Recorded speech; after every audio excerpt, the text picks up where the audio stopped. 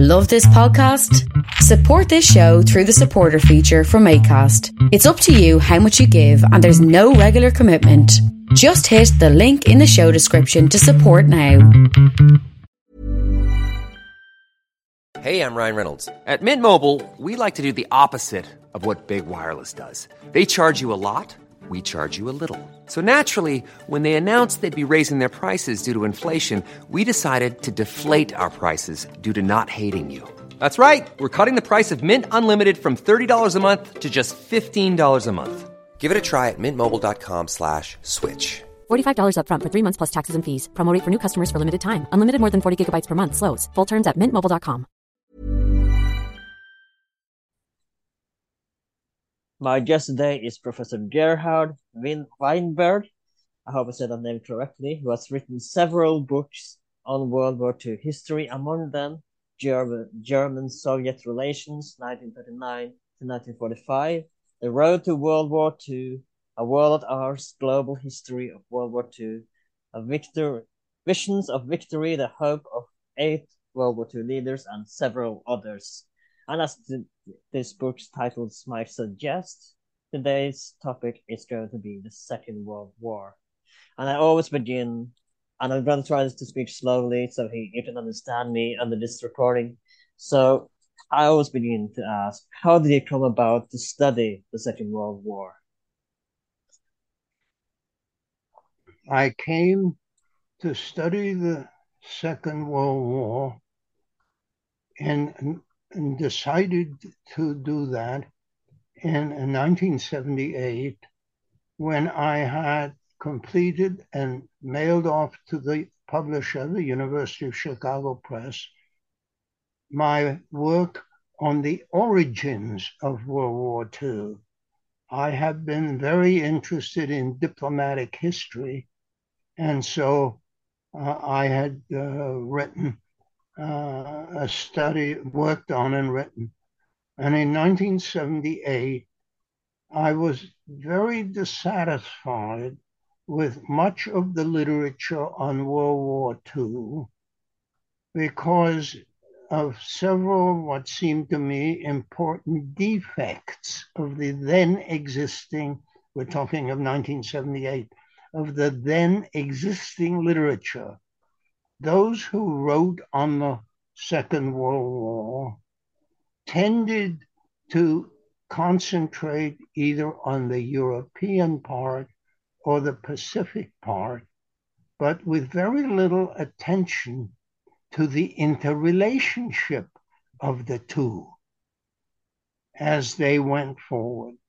A second defect in my judgment of much of the literature on World War II then was that they tended to accept the fairy tales in the memoirs of German World War II military leaders, especially those whose memoirs had been translated into English. And from my own work earlier in the records, German records and American records, it was obvious that these memoirs in some places were interesting, but tended on the whole to be omit important things and distort others. And the third defect, in my judgment, that led me then to do the book on World War II was that there had been massive declassification of records in the United States and elsewhere in the late 60s and early 70s. And those writing and publishing about World War II were not taking the trouble to look at that material. And so that was the third defect. And so I decided that I would write a history of the Second World War.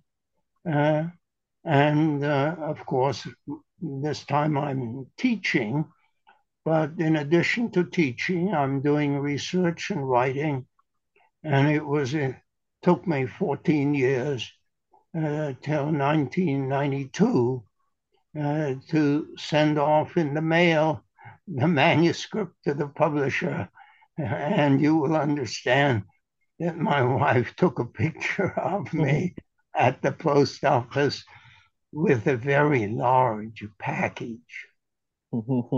So there's been a lot of debate on when the Second World War actually started. Was it when Japan attacked Manchuria in 1931, or was it when Hitler invaded Poland in 1931? And what is your take on this? When do you feel the Second World War actually started? The war started, the World War started on the 1st of September 1939 when Germany invaded Poland, which meant, as immediately happened, that Britain and France would declare war. And unlike 1938, when the Canadian, South African, and Australian governments had all warned the London government that they were not going to war. In 1939, those British dominions, in New Zealand, declared war on Germany. So this was a world war from the beginning. Unlike, let us say, Mussolini from the Italian colonies in Northeast Africa invading to take over Abyssinia, or Ethiopia as it's now called. That was an African colonial war. When in 1931, the Japanese seized a piece of China, and in 1937 got into a regular war, that was an East Asian war. What started in 1939 was a world war, a global conflict. If you like, I'll give you two very dramatic examples of this. Please do. In the war, as everybody knows, the Allies invaded Italy and fought their way up the Italian peninsula. When they got up to the top in the last months of the war, they ran into a problem with another opponent of the Germans, and that was Marshal Tito, the leader of the partisans of Yugoslavia, who not only wanted to drive the Germans and the Italians out of Yugoslavia, but wanted to take the Italian town of Trieste at the top of the Adriatic. The Western Allies used their troops in northern Italy to save Trieste for Italy. The unit that did this was a division from New Zealand. New Zealand soldiers saved Trieste for Italy. When soldiers from New Zealand are fighting in Europe, that's a global war, not a European war, not a South or East Asian war. That's a global, that's a world war. And an obvious example for the United States is that the longest battle in American history, in the history of this country, is the battle for Guadalcanal. Our troops, they were Marines, landed there in the first week of August 1942, and the Japanese evacuated the last of their soldiers in mid-February of 1943. American Marines and soldiers fought on Guadalcanal from early August 42 to mid-February 43. Now, this was not because vast numbers of Americans liked to spend their summer vacations in Guadalcanal. Most Americans hadn't the foggiest notion where and what this was before. The United States chose this battlefield because we were concerned, our leaders were concerned, that the Japanese advances into the Solomon Islands endangered the contacts and relations and military cooperation from the United States in the Western Hemisphere and Australia and New Zealand. And that's why our leaders decided to fight, as I said, the longest battle in American history from the beginning to today in order to seize and hold on to the island of Guadalcanal in the Solomons in the Southwest Pacific. So I'm sure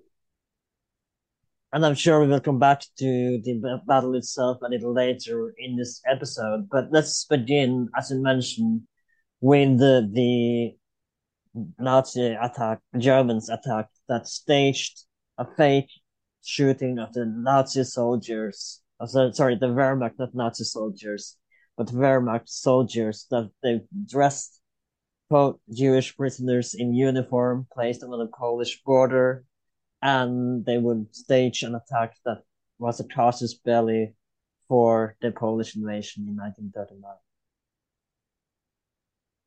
Well, because after 1918, there had been all of this endless debate as to who was responsible for the First World War, what we now call the First World War, and was then either called simply the World War or the Great War. Hitler and his immediate associates were concerned that there not be any such debate after this time when they were going to start a war.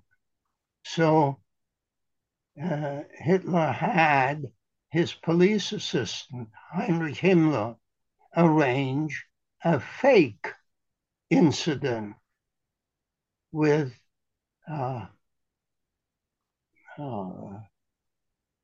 inmates of concentration camp dressed in Polish uniforms killed near the Gleiwitz radio station, and pictures taken of this to prove that it was the Poles who had started the war. But nobody bought it, of course. Everyone knew. Nobody on earth, to the best of my knowledge, believed this. It is kind of, to the comparison, it's kind of what we saw in today's Ukrainian war, right? Where, you saw Putin accused Ukraine of being aggressive and then and Donbass of. It's kind of the same as we see of his casus belli for attacking Ukraine and Crimea, right? It's kind of similar in a sense. Yes. But as I said, nobody at the time took this seriously, and it was all really investigated only when after the war was over, when, of course, the area involved was overrun by the Soviet Army, the Red Army. So let's talk about the battle for Poland, because as you know, the Polish army was heavily unequipped and they did not have enough men so that it was just a matter of weeks before the Germans were able to overtake Poland at the time.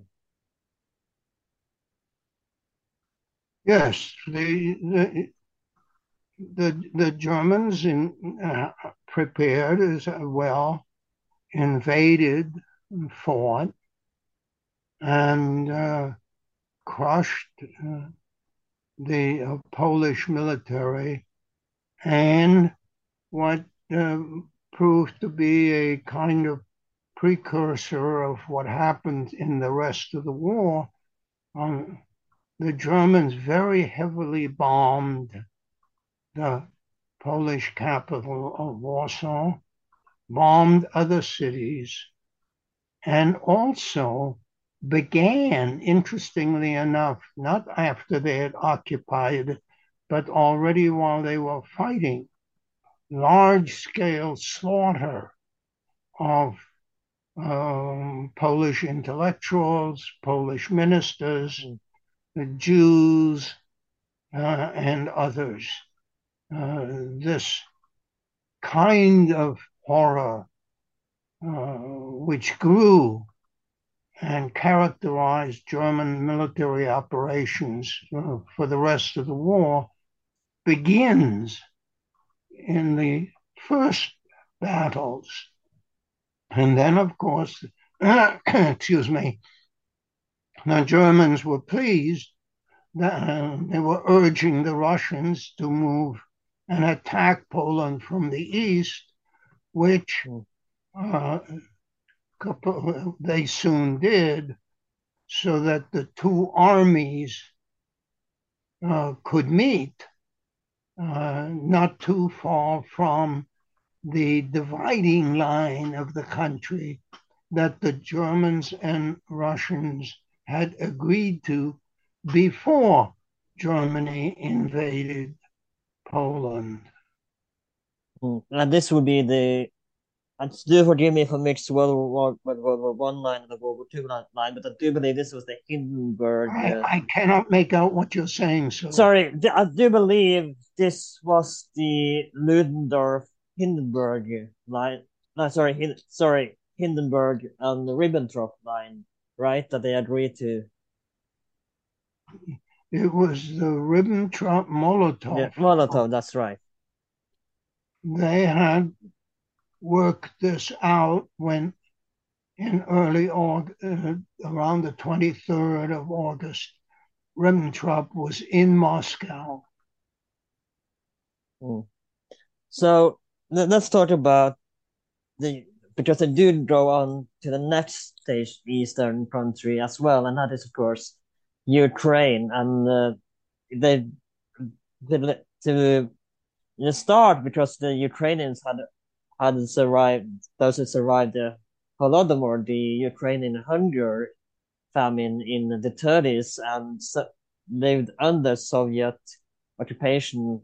Most of them welcomed, of course, though they would come to regret this later. At first they welcomed the Wehrmacht's takeover of Ukraine. Well, some in the Ukraine did in the summer of 1941 welcome the Germans.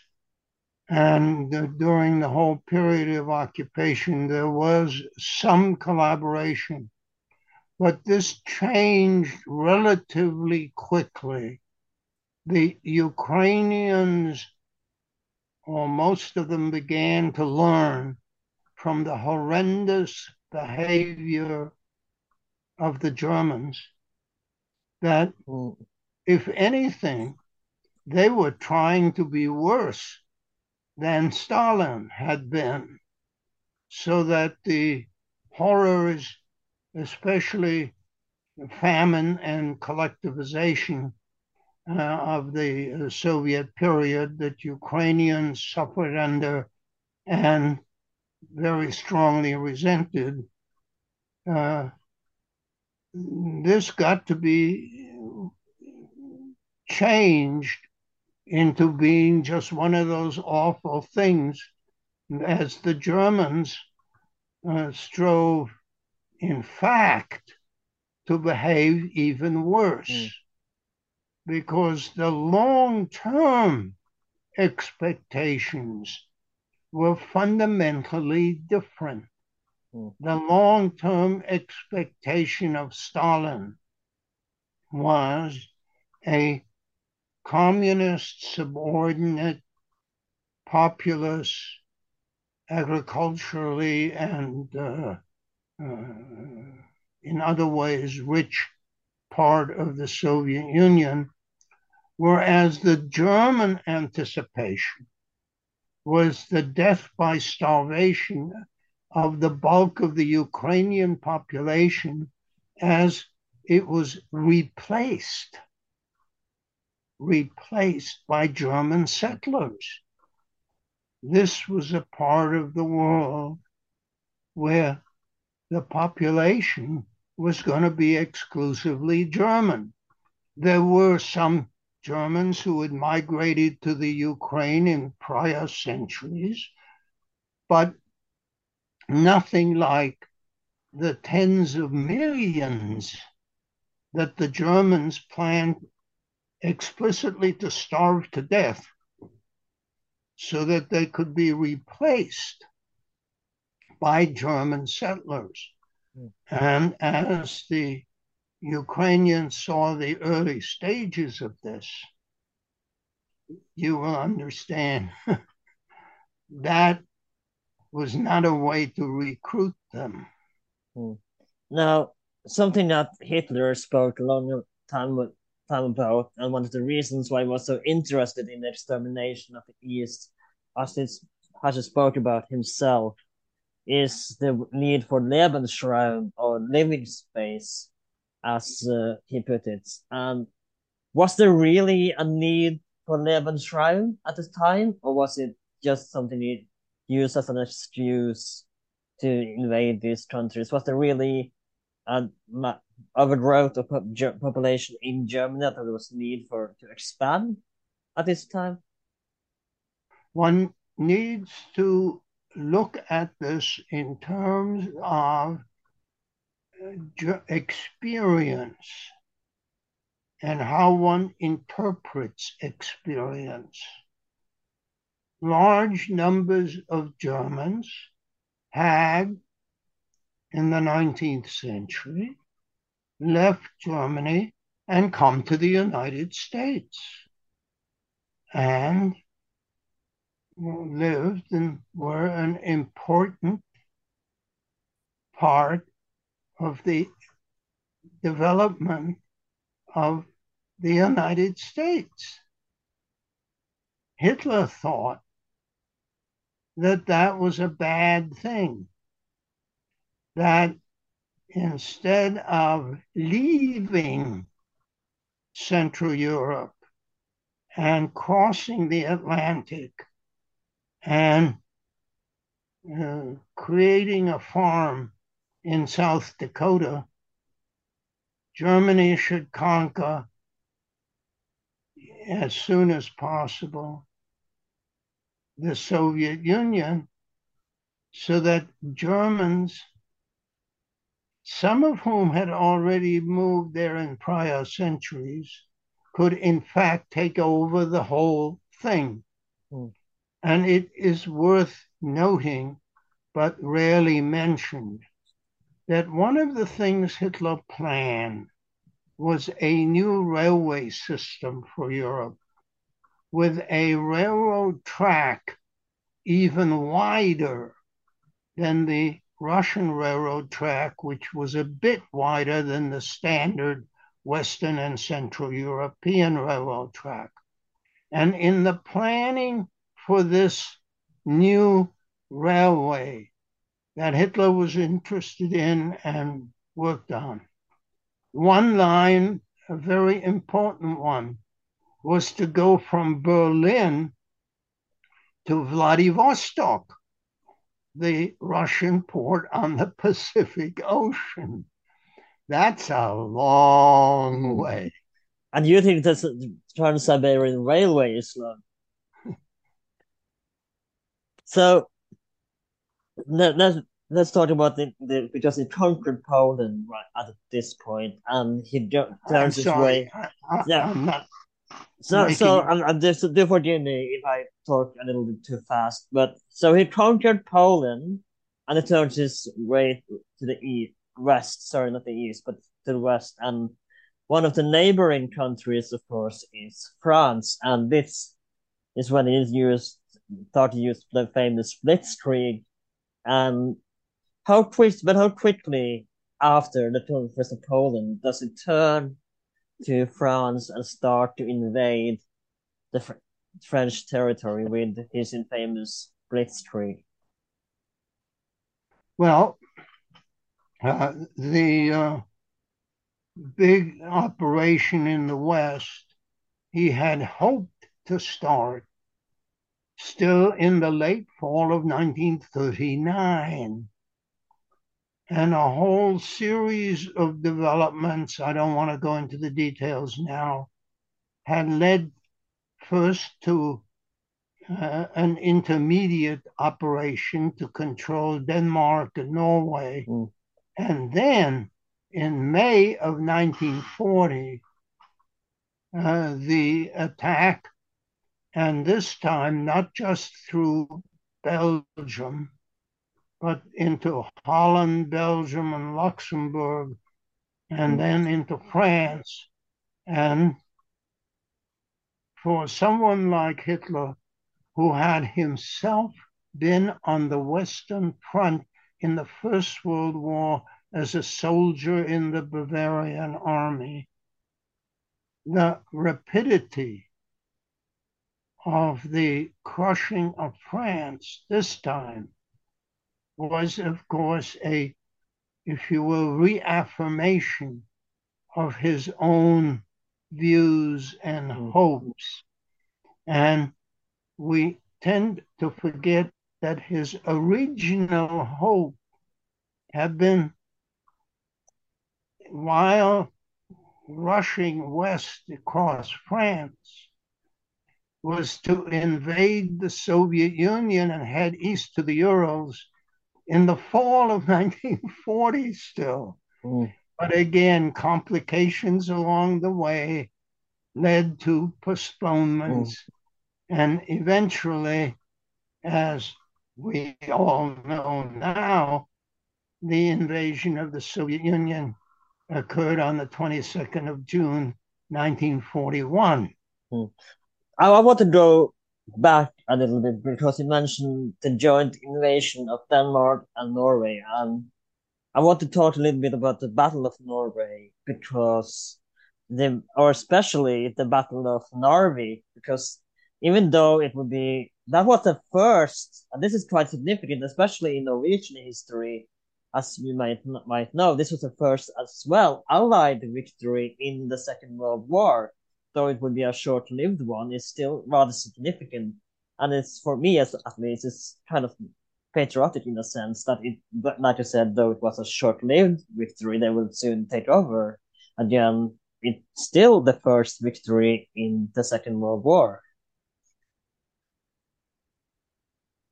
The German Navy had been arguing in favor of a German occupation of Norway already in the 1930s. From their point of view, this was the opening into the Atlantic and into the naval war against Britain. Narvik is one of the more important ports in what in Norway is the far north.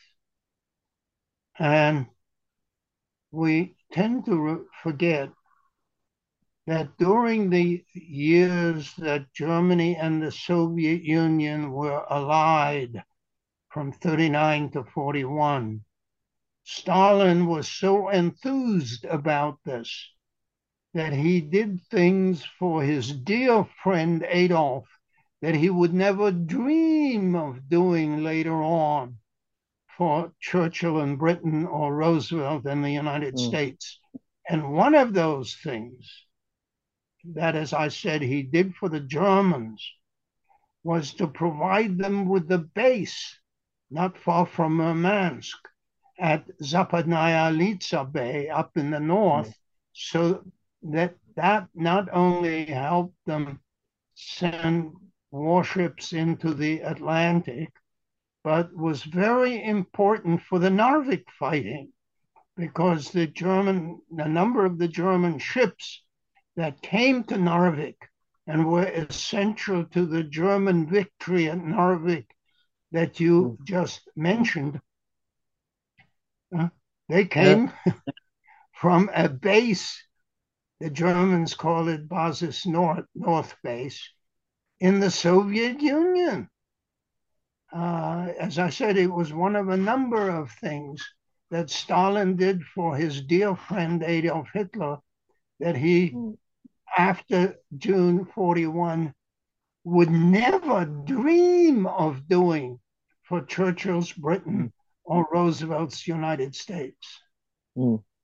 And as you know, they would station, and this is quite a lot of soldiers for one tiny country such as Norway. They would have 400,000 soldiers there during the war, but compared to Denmark, which was rather a relaxed occupation, if you will, and what was the need for so many soldiers in Norway compared to, let's say, Denmark? Well, the German soldiers who fought there simply fought there to conquer. That was it, as far as they were concerned. And there was a substantial garrison German garrison in Norway until the surrender of May 1945. And, excuse me, there was resistance. Quite a lot of resistance. I'm sorry? Quite a lot of resistance from Norway. There was that, but it never seriously challenged German control. And it was only in the very end of 44, beginning of 45, that the Red Army, the Russian forces, began to move into that northeastern corner of Norway. But Hitler was always quite sure that the British would land in Norway again. And periodically, Churchill thought of what they called Operation Jupiter, that is to say, an invasion of Norway. It never came off, a long, complicated story, but the Germans kept about 250,000 German soldiers in Norway for the rest of the war. And of course, they used the naval bases there very effectively for the battle of in the Atlantic, with submarines going from there into the Atlantic to sink Allied ships. The other side of it all was that Norway also had a place that was very important for the development of a resource, heavy water, that was needed for the German atomic bomb project. And the Allies undertook a whole series in connection with underground in Norway to destroy, or at least damage, those things in their efforts, successful in large part, to delay the Germans in the race to construct the first atomic bombs. And we should also add that one of the reasons why Hitler did attack Norway and Denmark was exactly because he said that, Britain, they broke Norway's neutrality because they laid mines in the water to avoid to try to avoid a German invasion, and that was one of the reasons for his own invasion to protect the Norwegian people from British invasion of Norway? Well, he figured that provided a very good excuse. But the real reason was to conquer the area. And one should also not forget, you mentioned Narvik and the fighting there, that one of the reasons that the Germans in the summer of 1940 could not invade England was that in the naval fighting off Narvik, the Germans lost a very large number of their warships, especially of their destroyers. And that was an element in the decision after the loss of the air combat not to try an invasion of England. And sorry for derailing a little bit. I just wanted to talk a brief moment about the Norwegian invasion. And for me personally, as I am a Norwegian myself, I feel like it is something I want to bring up as a part of my own history. But I want to go back to France because, as we know, they conquered it rather quickly, unlike in 1914, where they barely moved an inch after 4 years. This time they would conquer it, maybe not immediately, but at least rather quickly. But one of the as well, there was talk that Hitler could have used the French army as his own, but why didn't they choose to use the French army under the Wehrmacht? Well, the Germans adopted this new plan, assuming that the French and British, when the Germans invaded Belgium and Holland, would send large forces up there to stop this, that they would cut them off. And as we well know, they were successful in this. The British and French forces cut off were evacuated to England, the overwhelming majority of them, over 300,000, something over 200,000 British and something over 100,000 French. But one has to see this also as an impact on the morale in France and the prior political infighting in France. And what is often ignored is that the Allies had held and beaten the Germans in 1918, not only with French armies and British armies, but with growing American armies. And the decision of the United States population in 1920 to stop the Earth and get off has to be seen as very important in the difference between what happened in 1918 when the Germans launched their big offensive to win the war, and in 1940 when they launched their big offensive to win the war in the West. There were no American, hundreds of thousands of soldiers there, with more coming every day. We tend to forget that that the American leadership in 1920 elected decided, as I said, to get off the Earth, to stop the Earth and get off. It never had occurred to Harding and the new president, Coolidge, his vice president who succeeded him, that the Earth would continue to turn without permission from Washington. It did. And one of the most dramatic signs of that continued turning of the earth was the German victory in May, June of 1940 in the West, where they had been halted and defeated in 1918.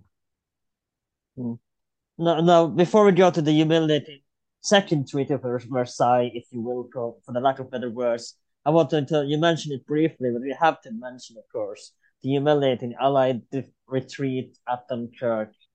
And so let's talk a little bit before we go on to the Versailles signing about Dunkirk for a little bit. I'm sorry, I could not make out what your question was. Do forgive me. It is Dunkirk. Before we go into the signing of the Versailles with Hitler and the French government, I want to talk a little bit about the evacuation of Dunkirk first. Oh, well, what happened, as I mentioned, was that the Germans were successful in first assessing what the British and French were likely to do and adjusting their offensive to this by thrusting behind the forces that had gone in, the British and French forces that had gone into Belgium and Holland, and coming to the English Channel.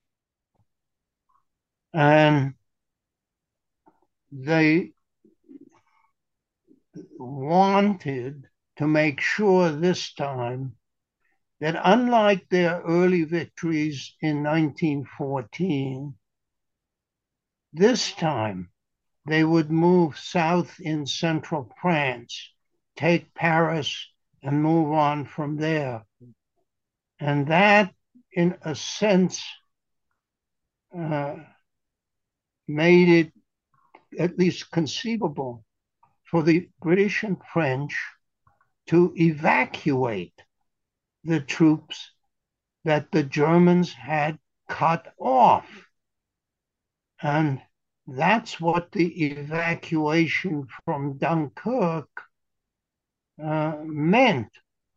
And while most of the 100,000 or so French soldiers evacuated later on went home, the couple 100,000 British soldiers who got to go back to England were of enormous importance in the first instance for British public morale and willingness to continue fighting, and then, of course, were being reorganized as forces to fight any German invasion after France surrendered and the Germans began their planning of Operation Sea Lion to cross the Channel and invade England. And for a number of reasons, then decided not even to try. But I was in England at the time, and I very much recall my fellow students in the boarding school taking bets on which day of the week the Germans would come. Was it going to be on a Monday or a Tuesday, a Wednesday or a Thursday?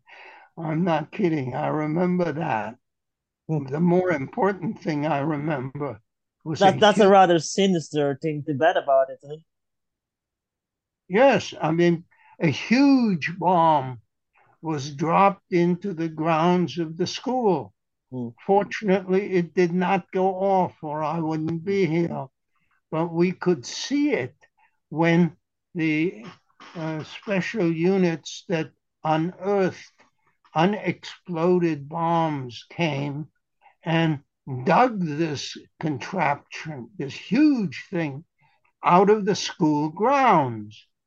And we could, tell that if this thing had gone off,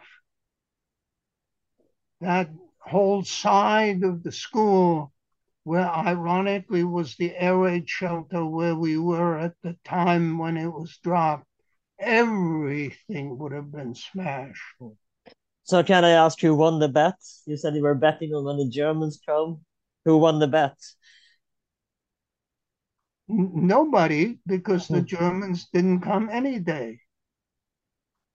Fair enough. Well, let's go, because as you know, Hitler did not really want a war with Britain, and he wanted to have peace negotiations with the UK. As you know now, it didn't happen. But according to the latest movie with Gary Oldman, there was seemed to be a consideration should we negotiate peace. But of course, Winston Churchill eventually in his "We shall fight them on the beaches" speech, he rejected peace talks with Hitler. But there was never likely that there would be peace talks negotiations, was there? I'm not sure I understand your question. The peace talks negotiations with Germany that Hitler wanted to Britain to have peace talks. Yeah, well, he thought about this. This is the way to cope with this issue. But there were a few people in England who were interested, but they were a distinct minority. And excuse me,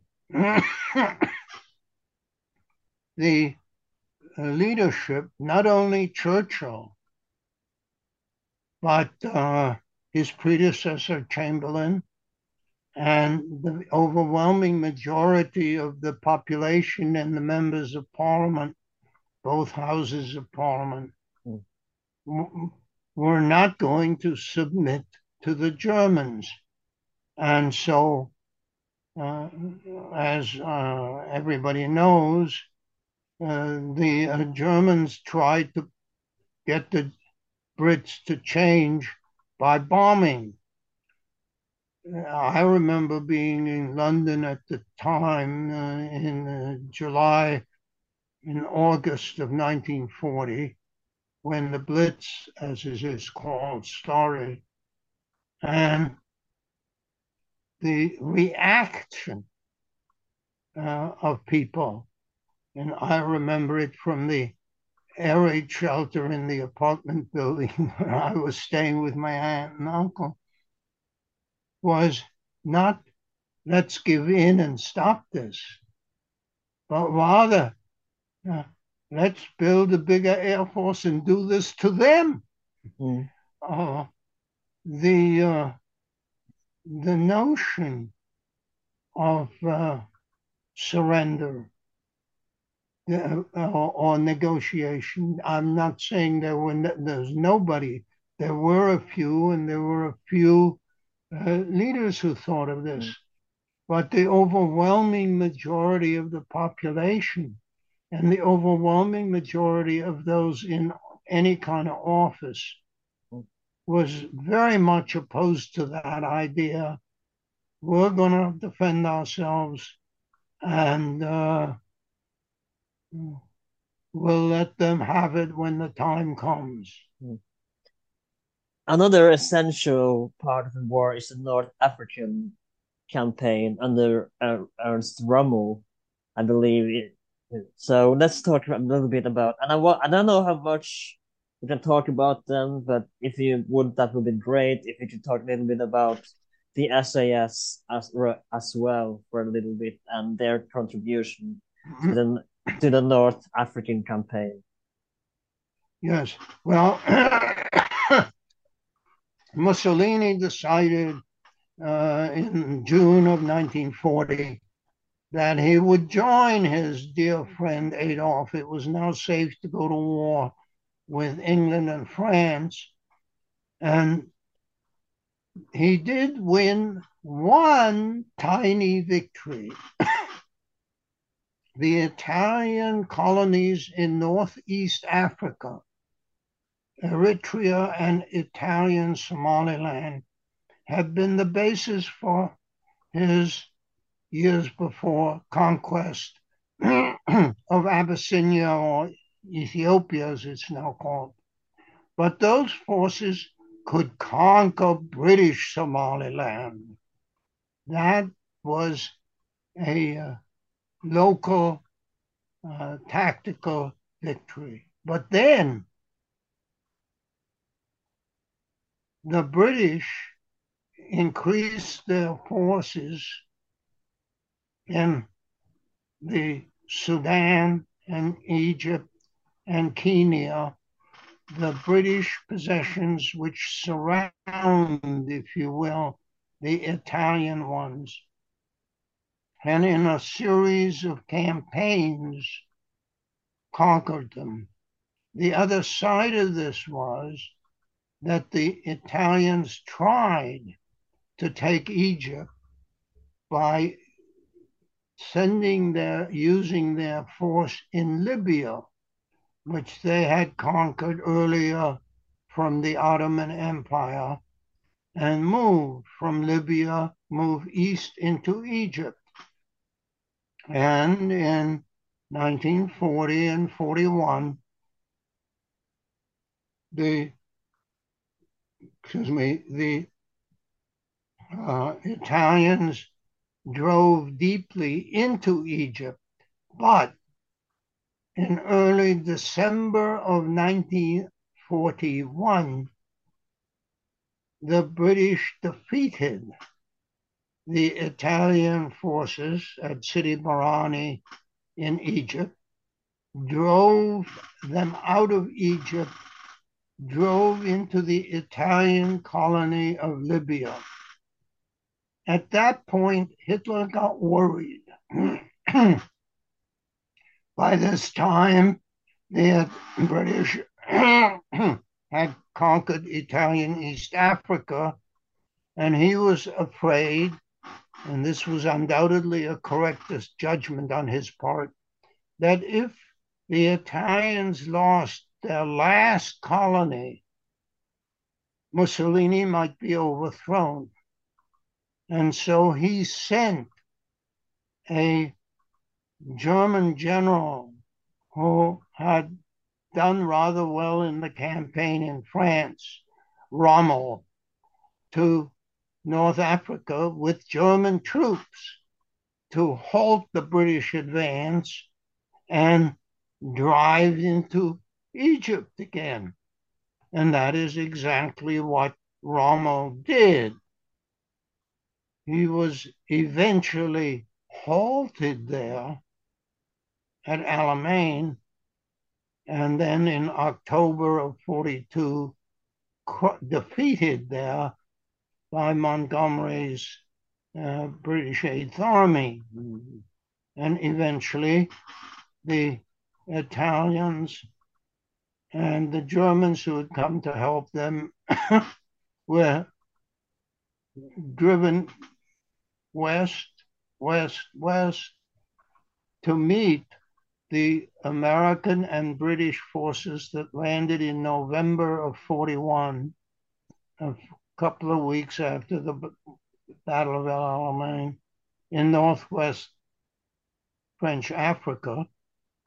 And eventually, although the Germans sent troops into Tunisia and fought there until May of 43, but then when all of North Africa was under Allied control and the Western Allies began to invade Europe by crossing the Mediterranean to Sicily, as Hitler had feared, Mussolini was overthrown, put in a jail, rescued by the Germans, and put on a new sort of satellite government, Italian government, in what was left to the Germans and Italian leaders in northern Italy, until he and his mistress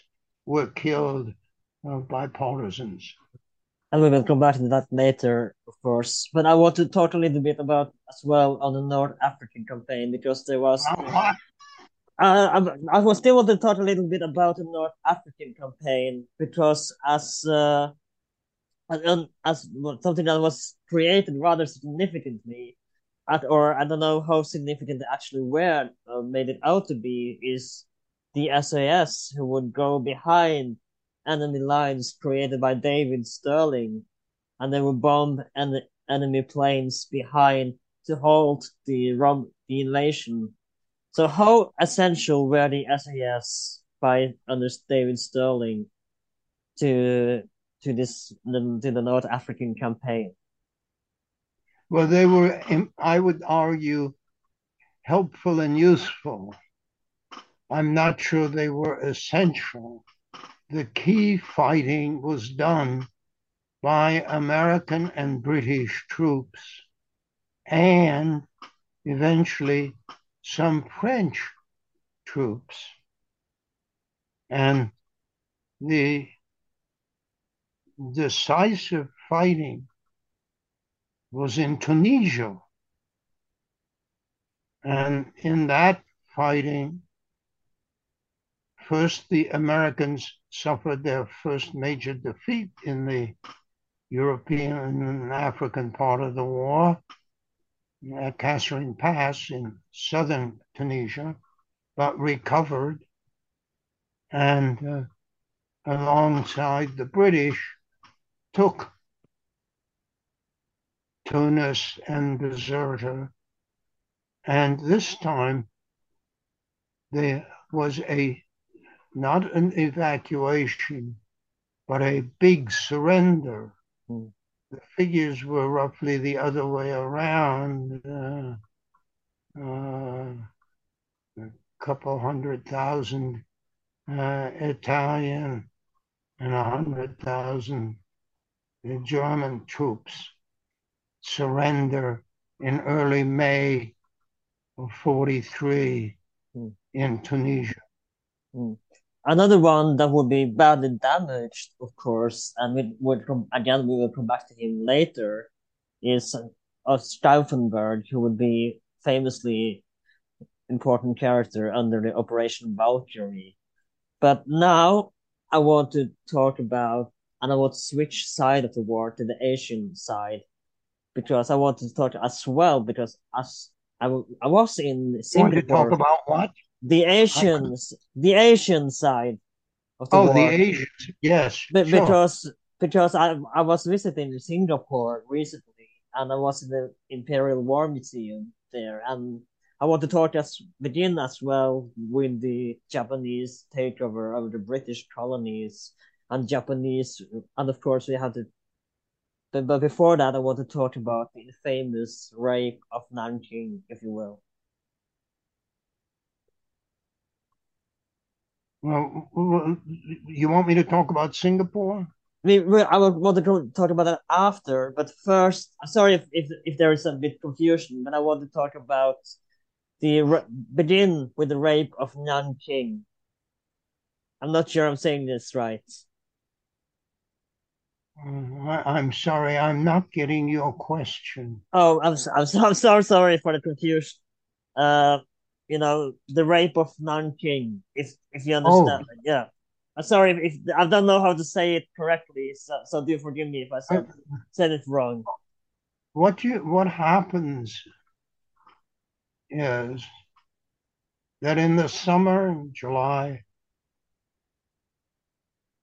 of 1937, a series of incidents is utilized by the Japanese military warmongers to initiate a real war with the nationalists under Chiang Kai-shek, who are trying to, and have been for some years, to modernize China in a variety of ways, including the military, in which, at least to begin with, they had some help from the Germans.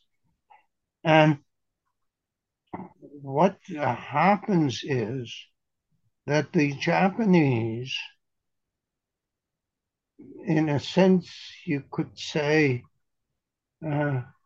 periodically decide to advance further.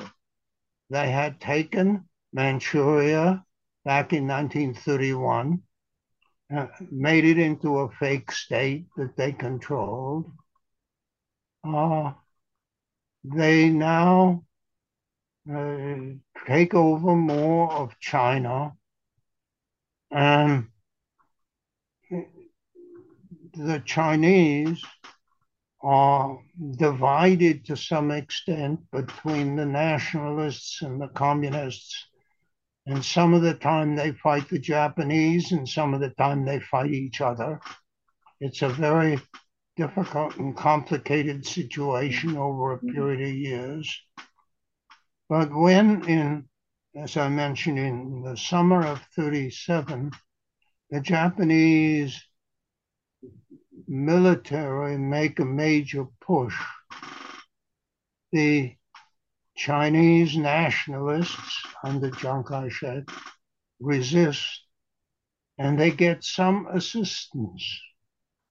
They get some assistance from the United States.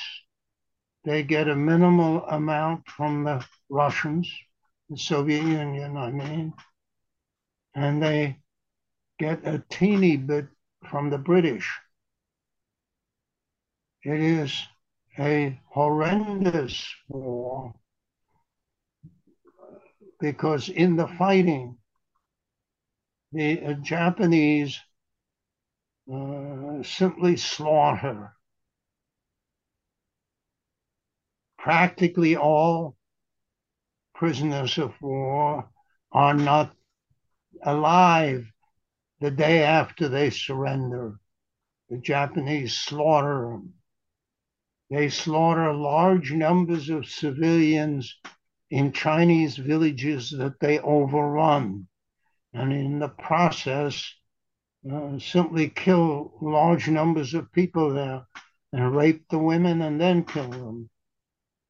And it is in this process that there is the famous or infamous, notorious rape of the major Chinese city of Nanking, in which you can see different figures, and I won't argue as to which one it is.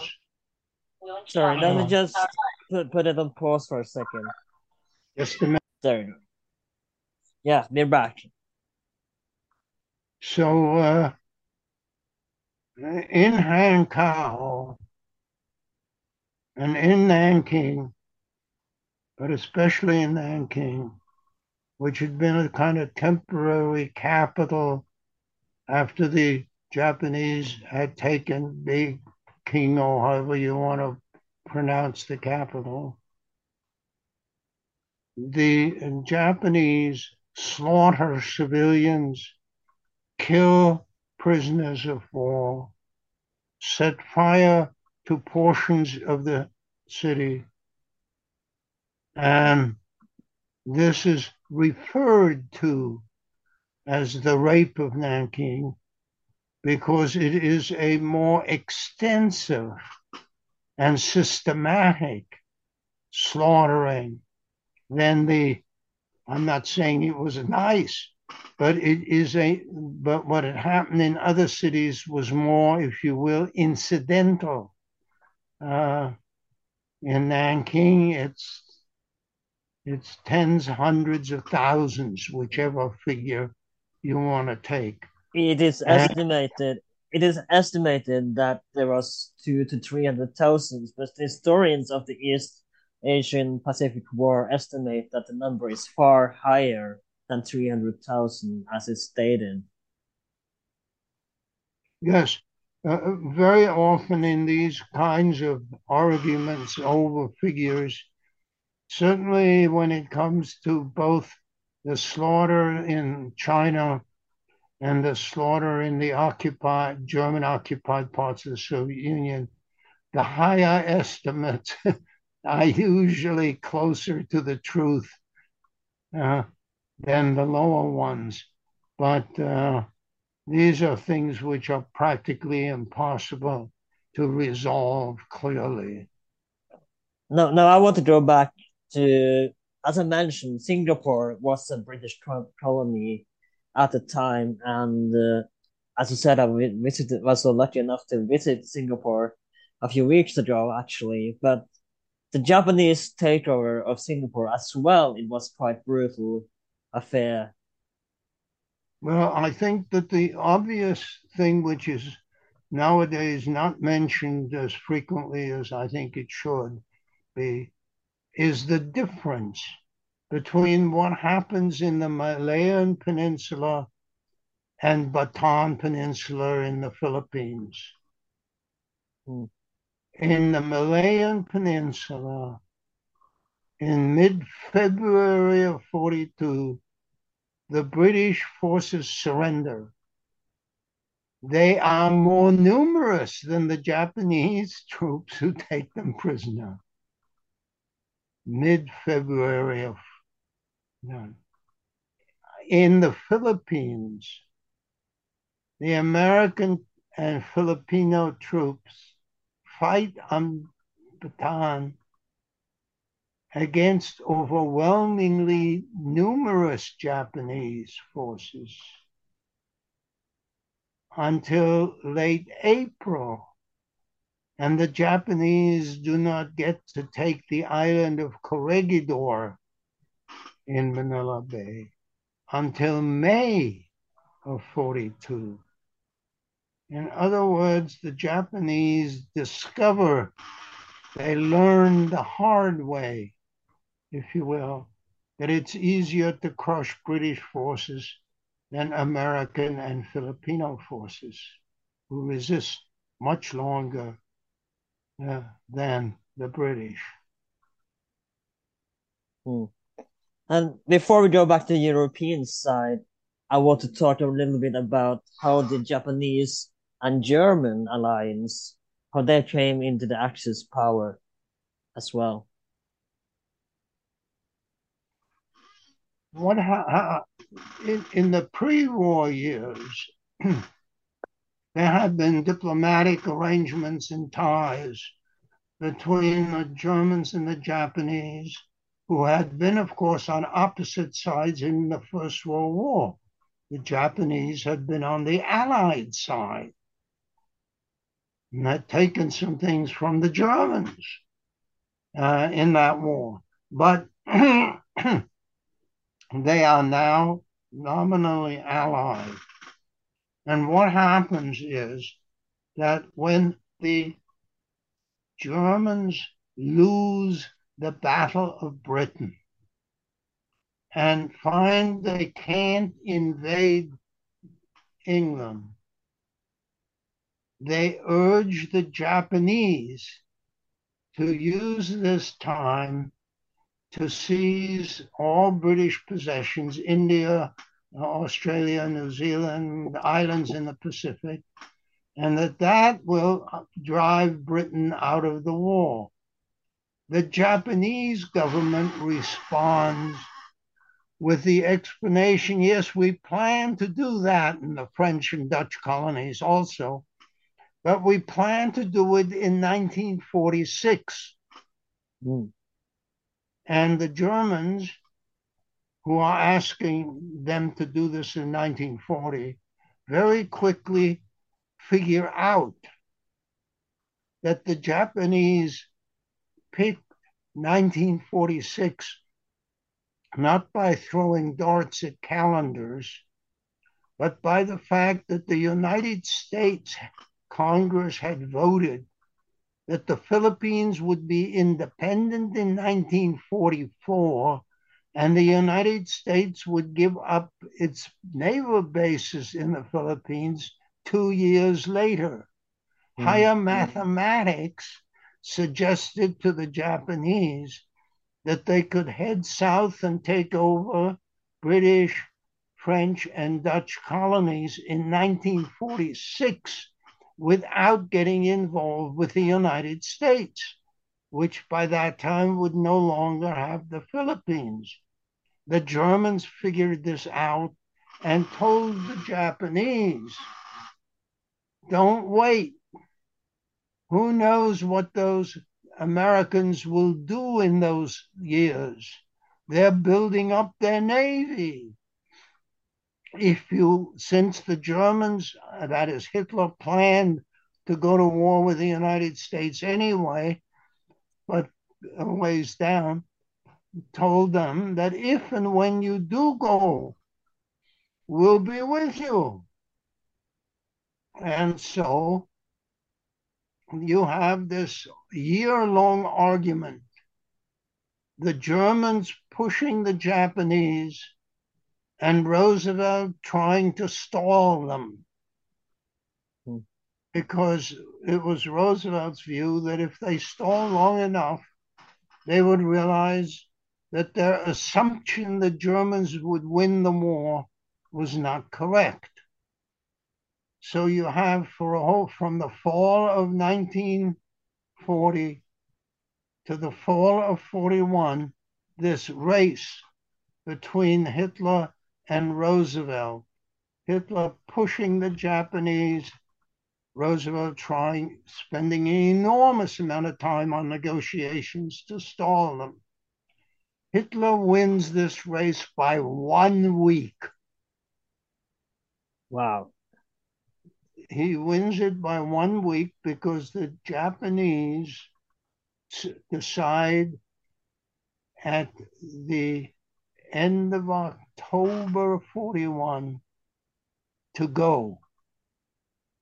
If they had waited 1 more week, they would have seen the German defeat before Moscow and the Italian defeat in Egypt and not been as certain as they were that Germany would win the war. But they were still, before they attacked Pearl Harbor, as they decided to do as the start, they checked to make sure that both Hitler and Mussolini still would immediately go to war with the United States if they did strike, and Hitler and Mussolini reassured them. And as I said, if they'd waited after a year of waiting, they had waited 1 more week, they might have changed their minds, but then they went. And we know that when they struck Pearl Harbor on the 7th of December 41, Hitler was very worried about the fact that he was not in Berlin to immediately go through the declaration of war procedures. He was at his headquarters in East Prussia because of the crisis on the Eastern Front. So he told Admiral Raeder, the head of the German Navy, start sinking right away everything American that you can. And Hitler got to Berlin as fast as he could to give the good news of war with the United States to the assembled German parliament and go through the diplomatic procedures. And as the German foreign minister von Ribbentrop told his underling, Weizsäcker, the Secretary of State, a great power declares war, it is not declared war on. As I said, Hitler was in a hurry and very upset that he wasn't in Berlin when the Japanese started. So just as soon as he could get things going, he and Mussolini on the 11th of December declared war on the United States. But by that time, Admiral Raeder had already told the German submarines, sink them, sink them, sink them. And as you probably know, much of that sinking was off the coast of North Carolina, where a fair number of the wrecks are still there today. Now, before we go into the Soviet Union invasion, I want to talk a little bit about the occupation in Poland, and of course, I'm referring to Holocaust for a second. So I want to take a second to talk about the creation of Auschwitz after the Polish invasion and use of Auschwitz and transportation of Jews to the infamous death camp. Now, I'm sorry, I have not. When and why does the Holocaust start? Now, Is that your question? now I want to talk a little bit about the Holocaust before we go into the Soviet invasion of Yes. Russia. The German invasion of Russia. I want to talk a little bit about the Holocaust first. Well, we know that Hitler was in favor of the extermination of all Jews, and he made this public in Germany, starting in, we have the text of the speech, in April of 1920. But that wasn't something you did from one day to the next. First, he had to get to be chancellor, as he did in 1933. And then they could start imposing restrictions on Jews in Germany. And those start in 1933. And what you have thereafter is a steady escalation of the restrictions and the whatnot.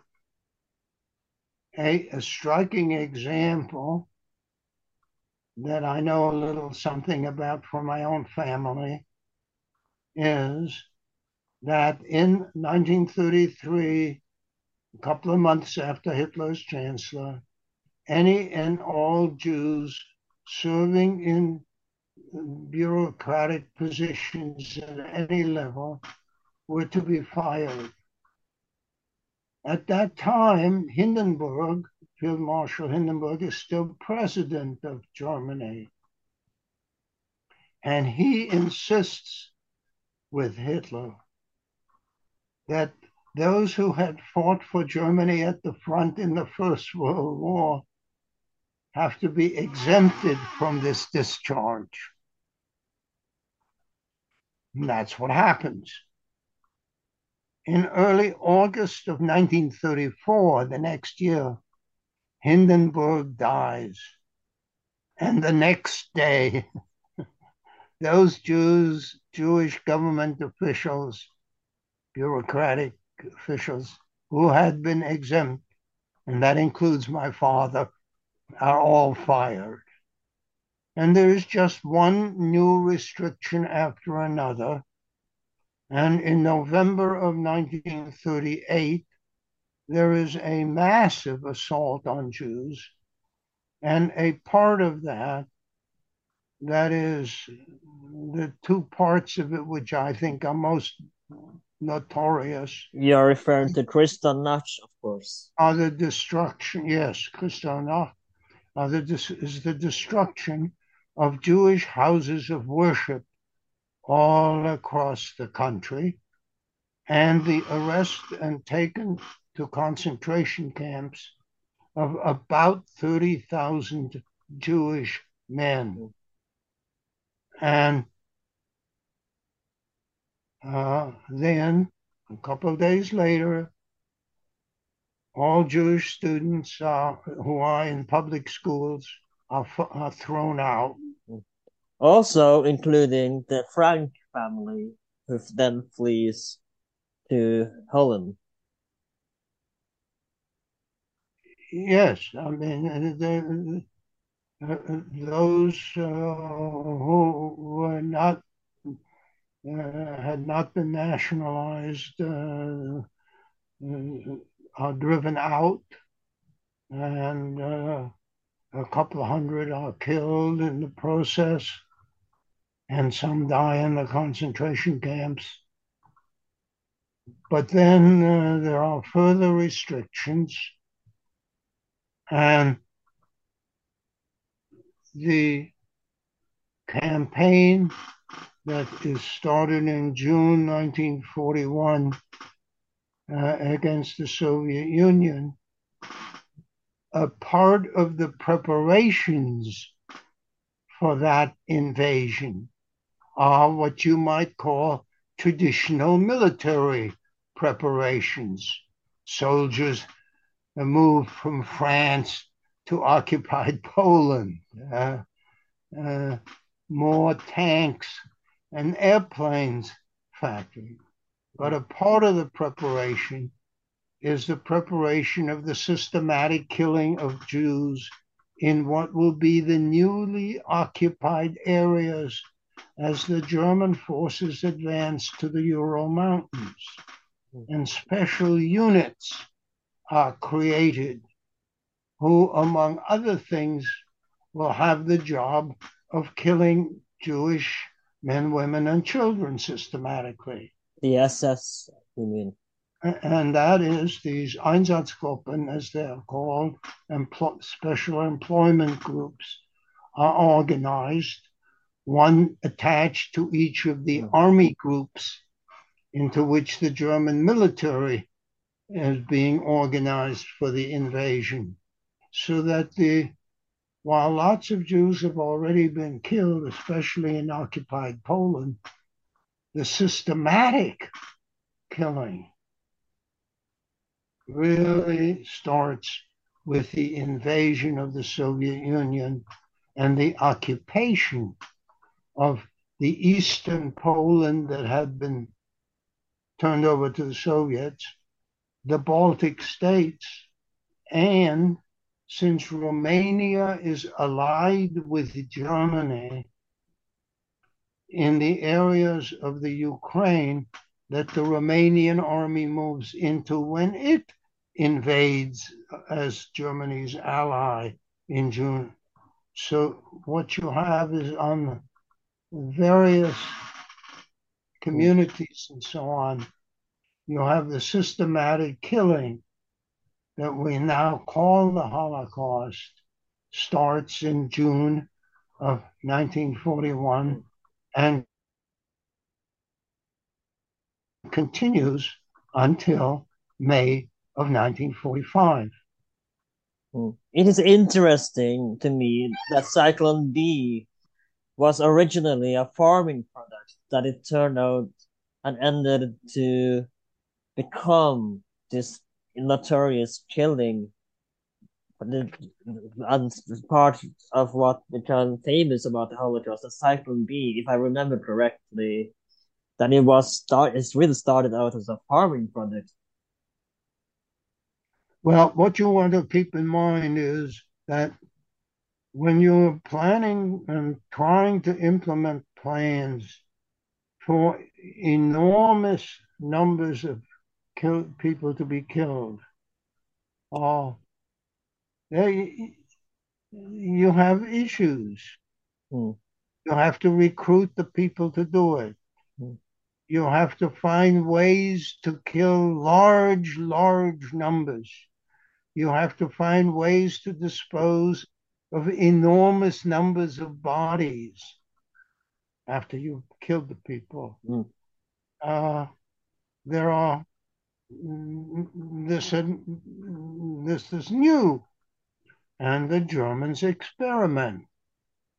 The reality is that they had begun experimenting, ironically, on their own people in the program to kill the handicapped and the elderly Germans, and slaughtering badly wounded German soldiers from the First and then later Second World War. That's where, ironically, the Germans do much of their experimenting. Because again, if you're slaughtering people, taking them out of their current old folks' homes and then taking them someplace to be slaughtered, you have to decide how and whom. You have to decide how not to kill one person by shooting, but how do you kill large numbers? How do you dispose of the bodies of large numbers? In those things, as I think Henry Friedlander has shown very well in his book on euthanasia, the Germans do their experimenting. So that when that starts in 1939, 1940. So when in 41, they start the systematic killing of Jews, not the killing of some Jews, but the systematic killing of all Jews, they are applying and then further developing lessons that they have acquired in the killing of Germans. And one of the ironies of it all is that the there is resistance to the killing of Germans. Some of the priests talk about it, some of the bishops. And so in this August of 1941, officially, the Germans halt this program, but in reality, continue that one, the killing of handicapped, badly wounded, and very elderly Germans, continue that. And by the summer of 44, they have managed to kill their badly handicapped World War I veterans, their own, you understand, and start the systematic killing of their own badly wounded World War II veterans. And it is in the hospitals where this is done, and it is the Allies who occupy Germany in 44, 45 who stop this and ironically halt the systematic killing of patients in the German hospitals and save the lives of thousands, probably tens of thousands of German World War II veterans who had been badly wounded in the fighting. None of this was their fault, but whom the regime was determined to kill. And of course, it stops not only the killing of the wounded and elderly Germans, it stops the systematic killing of Jews. Now, of course, mainly this was the SS job under him supervision of Heinrich Himmler, but there is this, and Peter Wilson put this in his book as well, I think, in his recent Iron and Blood book, and I do believe that he said that up until recently, there has been the idea of the good German soldier who just did his job and then let the SS soldiers to do the atrocity part. But I believe this is recently new, maybe not new, but come to public newly, that the German soldiers as well were a lot of them took part in the atrocities committed under the Second World War by the Wehrmacht and the SS, and just a very few bravely resisted that. They were just doing their job.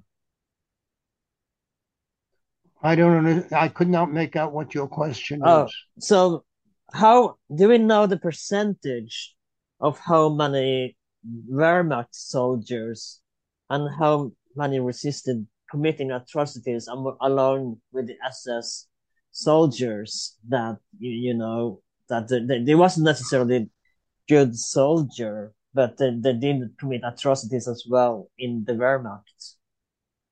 Yes, the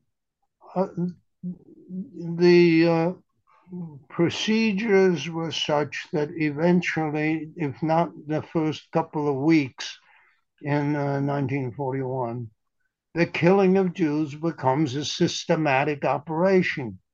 And while there are the special units established for this, they can't do it all by themselves. And so increasingly, this also becomes the job of the ordinary German soldiers. And increasingly, this is simply a part, and it's called very often in the German literature of the time, I'm talking about the contemporary, it's referred to as anti-partisan warfare. So when the German soldiers are shooting 3 and 4-year-olds, these are partisans. They're guerrillas. And obviously, they're not. And the German soldiers know that. But this is the terminology, if you will, that gets to be applied. It is the wartime portion of the way the war incident starts, with the concentration camp inmates put into Polish uniforms and killed as Polish soldiers invading peaceful Germany. So now what you have is everybody who is loosely killed, systematically killed by the soldiers, is very often referred to as partisans. I don't want to suggest that there weren't actually partisans. In my first job after my PhD, I wrote and studied partisan warfare and have published on it. But the 3 and 4 and 5-year-old kids were not partisans. They were being killed because they were Jewish. And the army soldiers were very much involved in this. Not every one of them, obviously, but lots of them. Now let's talk about the the German invasion of the Soviet Union for a little bit. And this came as quite a surprise to Stalin, who for the first 2 days refused to believe, and I believe this is partly why they were so successful in the early start of the invasion, because he refused to believe that like you said, his good friend Hitler could invade the Soviet Union after the pact that they made. And several soldiers in the Soviet Red Army, they died because they were told not to fire back when they said that they're firing on Stalin refused to believe this. And but how long time did it take under Soviet invasion, German invasion? Sorry, I keep saying Soviet for some reason, but how long time did it take before Stalin realized that this is real? They are actually invading us, and we have to do something now. Well, what one has to keep in mind is that Stalin was much enthused about the idea of the capitalist countries fighting each other. The longer and the harder the Germans, French, British, anybody else fought, the weaker they would become over time. And it was his judgment that the Allies were potentially stronger than Germany, and therefore he would help the Germans as much as possible, and he did. And as I already mentioned, he would do all kinds of things for his dear friend Adolf that he would never dream of doing for Churchill or Roosevelt after the Germans attacked the Soviet Union. The public in the Soviet Union was pleased that they were not at war again. The First World War had not been a pleasant experience for the Russians any more than it had for anybody else. And the other side of this is that Stalin assumed that as long as Germany had to fight in the West, it would not open another front in the East. But he simply never quite realized that Hitler acted on his beliefs, not on Stalin's beliefs, but on his beliefs. And that from Hitler's point of view, the land that Germany was to conquer was not in Luxembourg, but in the Soviet Union. And as the Germans prepared in 1941 for war against invasion of the Soviet Union, Stalin had all the intelligence about this. But in fact, refused to believe it. There were spies inside Germany. There was an important spy, Zorge, in Tokyo. The Japanese knew that the Germans were about to invade the Soviet Union, and the Soviet spy, Zorge, passed all the details that they had on to Stalin. But he simply would not believe that Hitler would act on what was clearly Hitler's belief. And so when the German invasion comes in June of 1941, he is surprised, and the Red Army has not, number one, has not been gotten properly ready, and number two, he has weakened it greatly by the purge of thousands, and I do mean thousands, of officers in the military purges of the Red Army in 1937-38. No, sorry for interrupting you for a second. And I do want to mention this story because, as you know, Zuko, who would later become the famous general of Soviet Union, when he was summoned to, and you mentioned the purge of the Soviet soldiers. I just wanted to mention this story. And when he was summoned to Moscow, he genuinely wrote a farewell letter to his wife because he thought he was going to die, and that this was the last time he would see her, and that Stalin was going to execute him. Well, what we need to remember is that so many thousands, literally, of those purged in the 37-38 military purges by Stalin, the vast majority were killed, but lots of them were put into camps, and some of them were released from the camps after the Germans attacked. Rokossovsky is perhaps the most famous, who becomes a marshal and plays an important role in leading the Red Army to beat the Germans. But obviously the ones who'd been executed in 1937 or 38 or 39 were not leading any Russian troops in 1941, 2, 3, 4, or 5.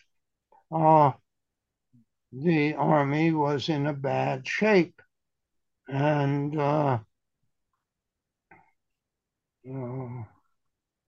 that made it a bit easier for the Germans. But they had, just as Stalin believed and acted on his garbage, so the Germans acted and believed and acted on their garbage. These Slavic people were racially inferior. They couldn't possibly stand up to the racially superior Germans. And the notion, in other words, that the Russians could, over a period of time, halt the Germans and then beat them, was an inconceivable part of things from the German perspective. Mm-hmm. And ironically, not only did they have to learn the hard way that the Slavic people were not inherently inferior and therefore not good soldiers, but rather that in addition to their being able to be soldiers like anybody else, they became more enthusiastic about fighting the Germans because of the way the Germans behaved in the Soviet Union, both vis-a-vis civilians and vis-a-vis prisoners of war. The Germans killed or let die over 3 million prisoners of war on the Eastern Front. And so it all came as a terrible shock, but they acted on their beliefs, and Stalin, surprisingly enough, acted on his beliefs.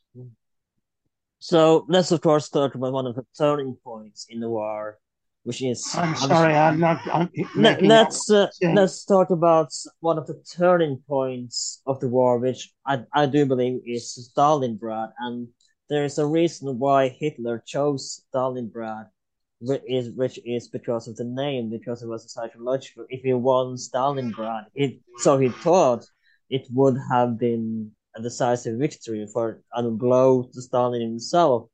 And we should also mention that the plan for Leningrad, which St. Petersburg was called at the time, his plan was to starve out the population and level the city to the ground. So his focus at this time was Stalingrad, which under the 6th Division, which would lead the battle under General Paulus. So let's talk about Paulus and the 6th Division under Stalingrad and the Battle of Stalingrad, which is one of the more famous battles in World War II. After their defeat on the Eastern Front in December of 1941, the planning for the war on the East in 42 concentrated, instead of the Central Front, the southern part of the front. They wanted to retake whatever the Ukraine they had lost in the winter of 41, 42. And very important, they were going to get the oil area of the Caucasus. But if you went all the way down to the Caucasus, you look at a map and see where Baku is.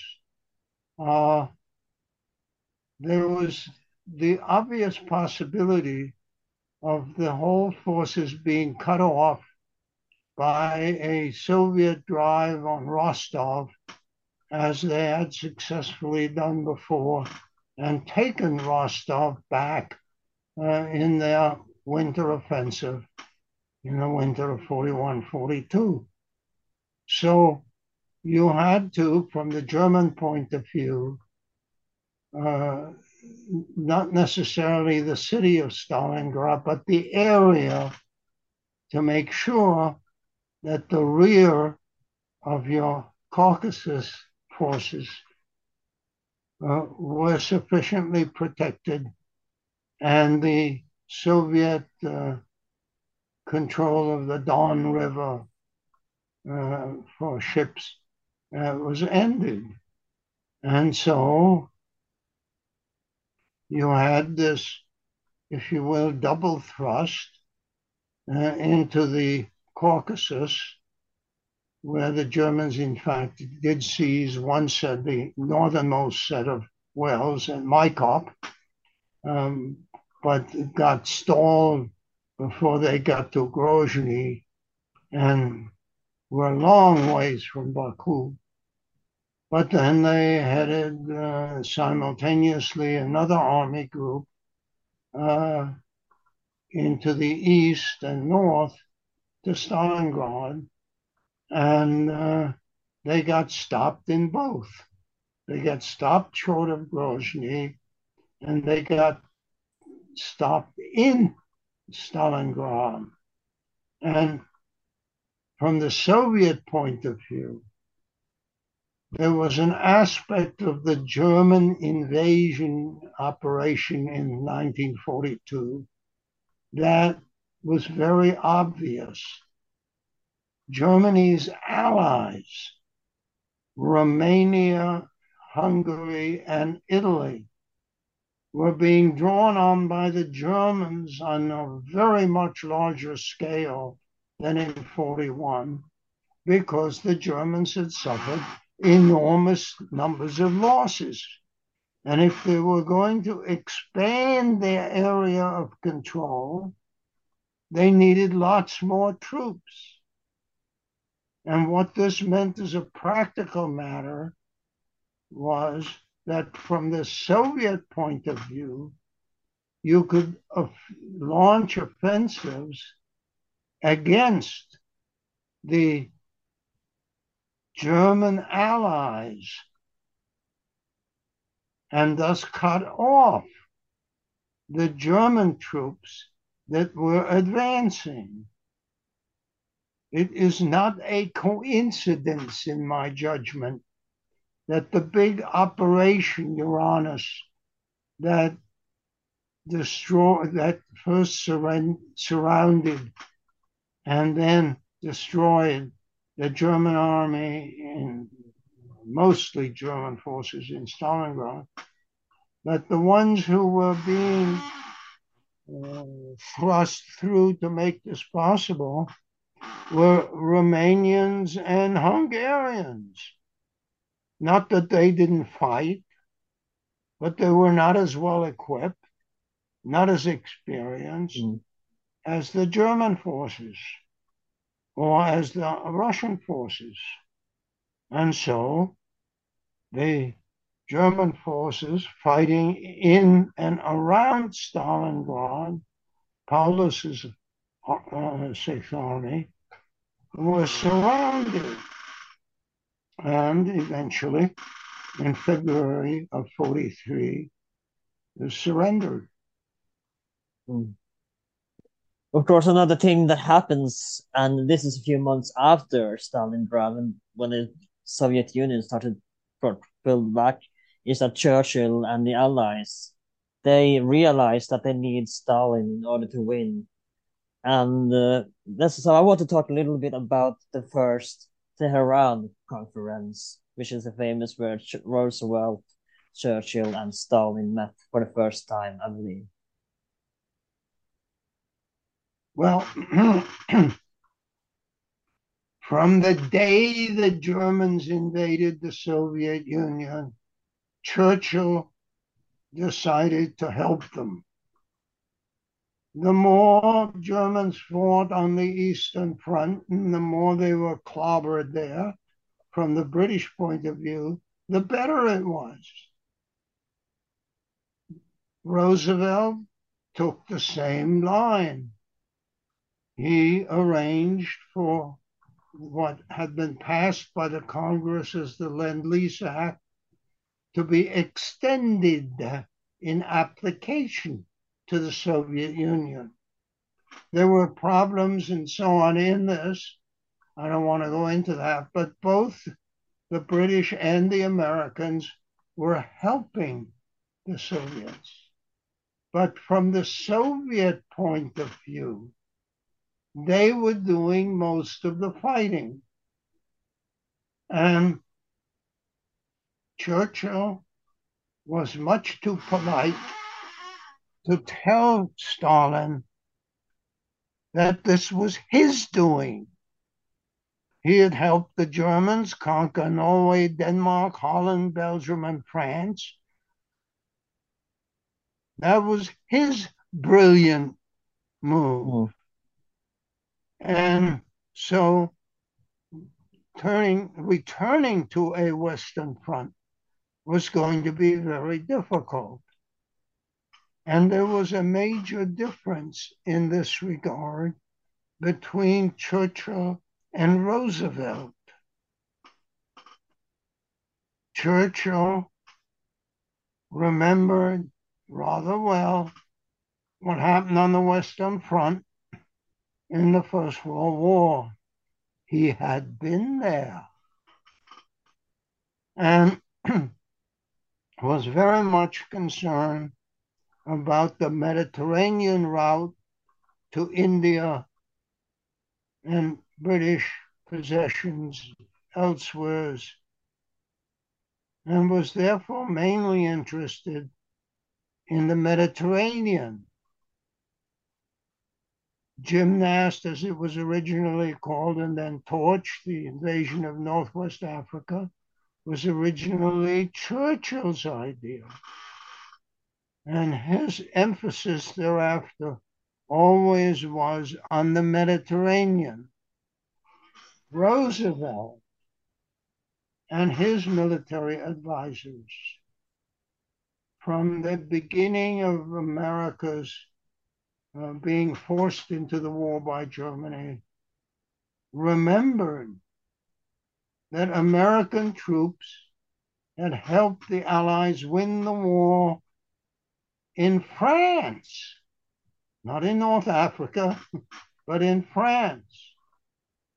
And I've always been of the opinion that it was not a coincidence that in 1944, when Roosevelt was going to run for a fourth term, he picked of all people as his vice presidential candidate, Harry Truman, who had been in the American Armed Forces and fought on the Western Front in the First World War.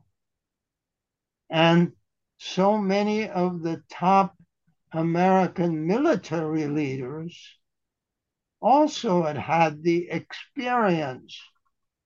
Not that it was a happy, joyous one, but I mean, they had the military experience of the Western Front. And when they looked at how the United States could defeat Germany, it was not hopping around the globe, but crossing the English Channel, fighting in France, and driving into the major German industrial area where their weapons were being produced.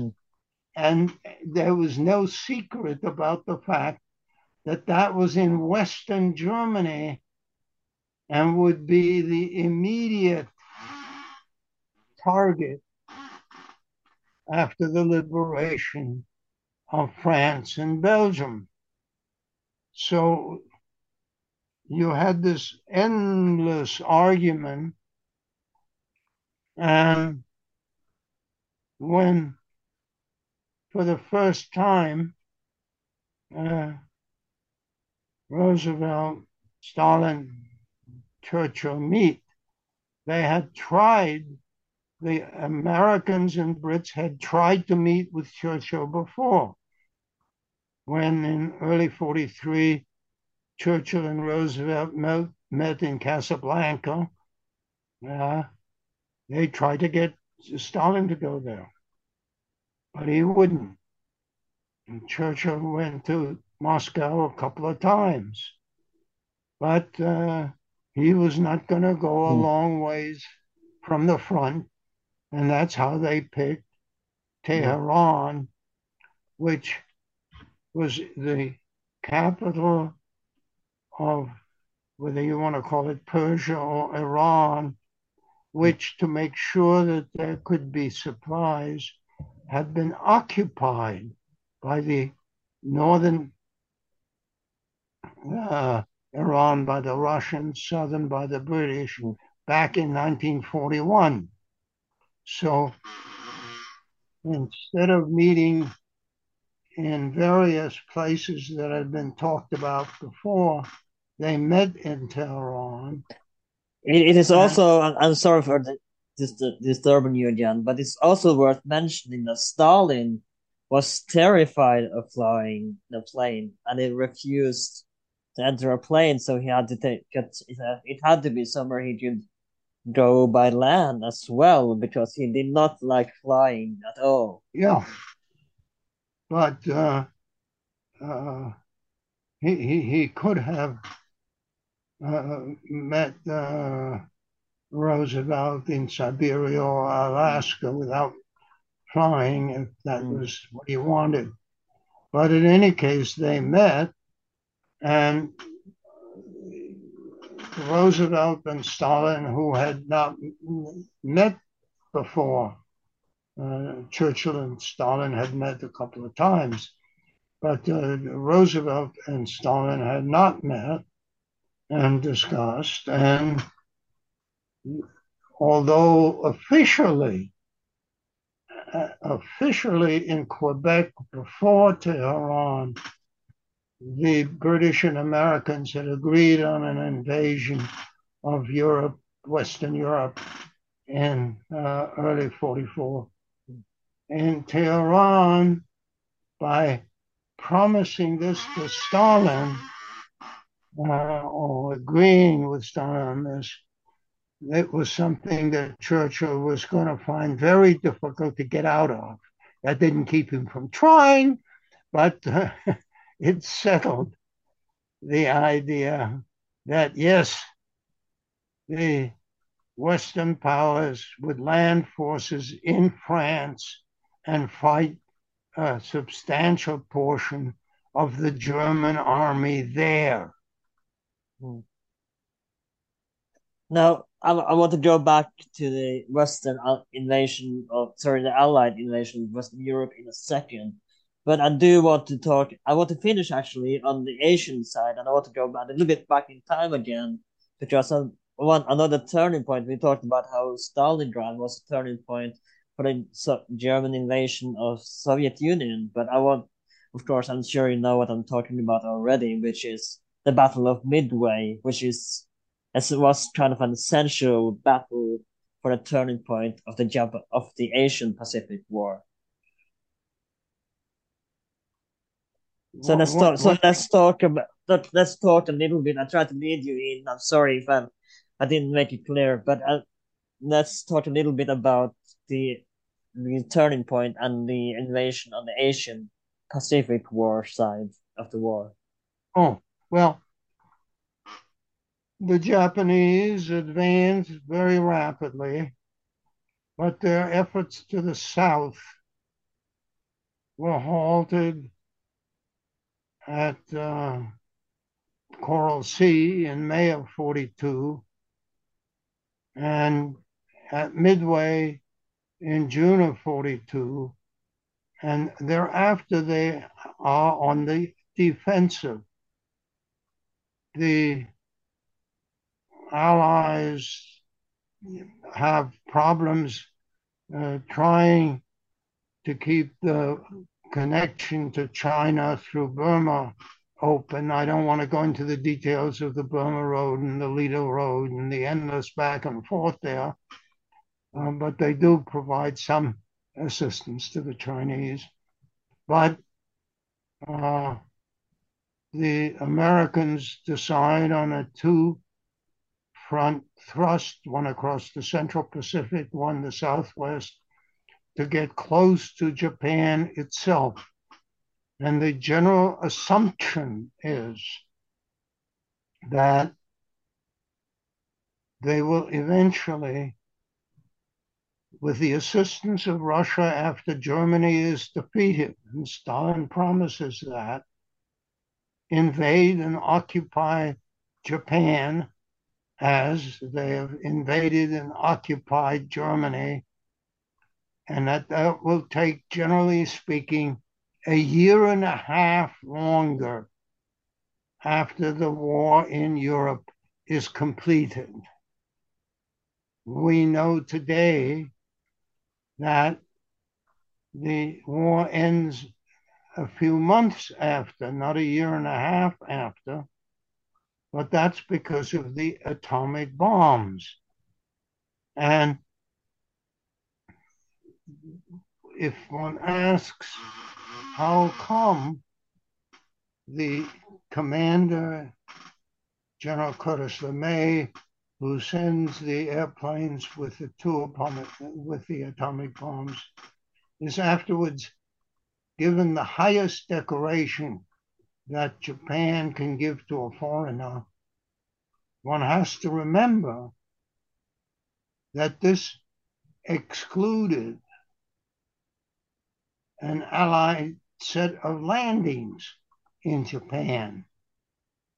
Olympic, landing on Kyushu by the Americans in November of 45, Coronet by the Americans and Brits in Tokyo Bay in 46, and a Russian landing after taking the Sakhalin Islands on Hokkaido and after the occupation of Hokkaido of Honshu.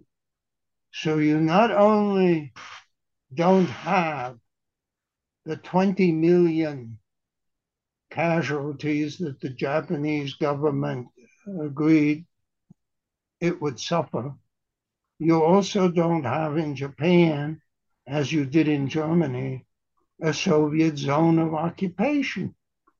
They do get back what the Japanese had taken earlier in the century, the southern part of Sakhalin and the Kuril Islands, and a couple of tiny islands off Hokkaido, but that they're still arguing over. But unlike Germany, which is occupied from different areas and then divided into zones and becomes two countries for half a century, Japan does not get divided into zones of occupation. It's one country from the beginning. And the people there conceive for themselves. There's no secret about the fact that there is no Soviet zone of occupation of Japan, as there is, and no communist state, as there is in East Germany until the 1990s.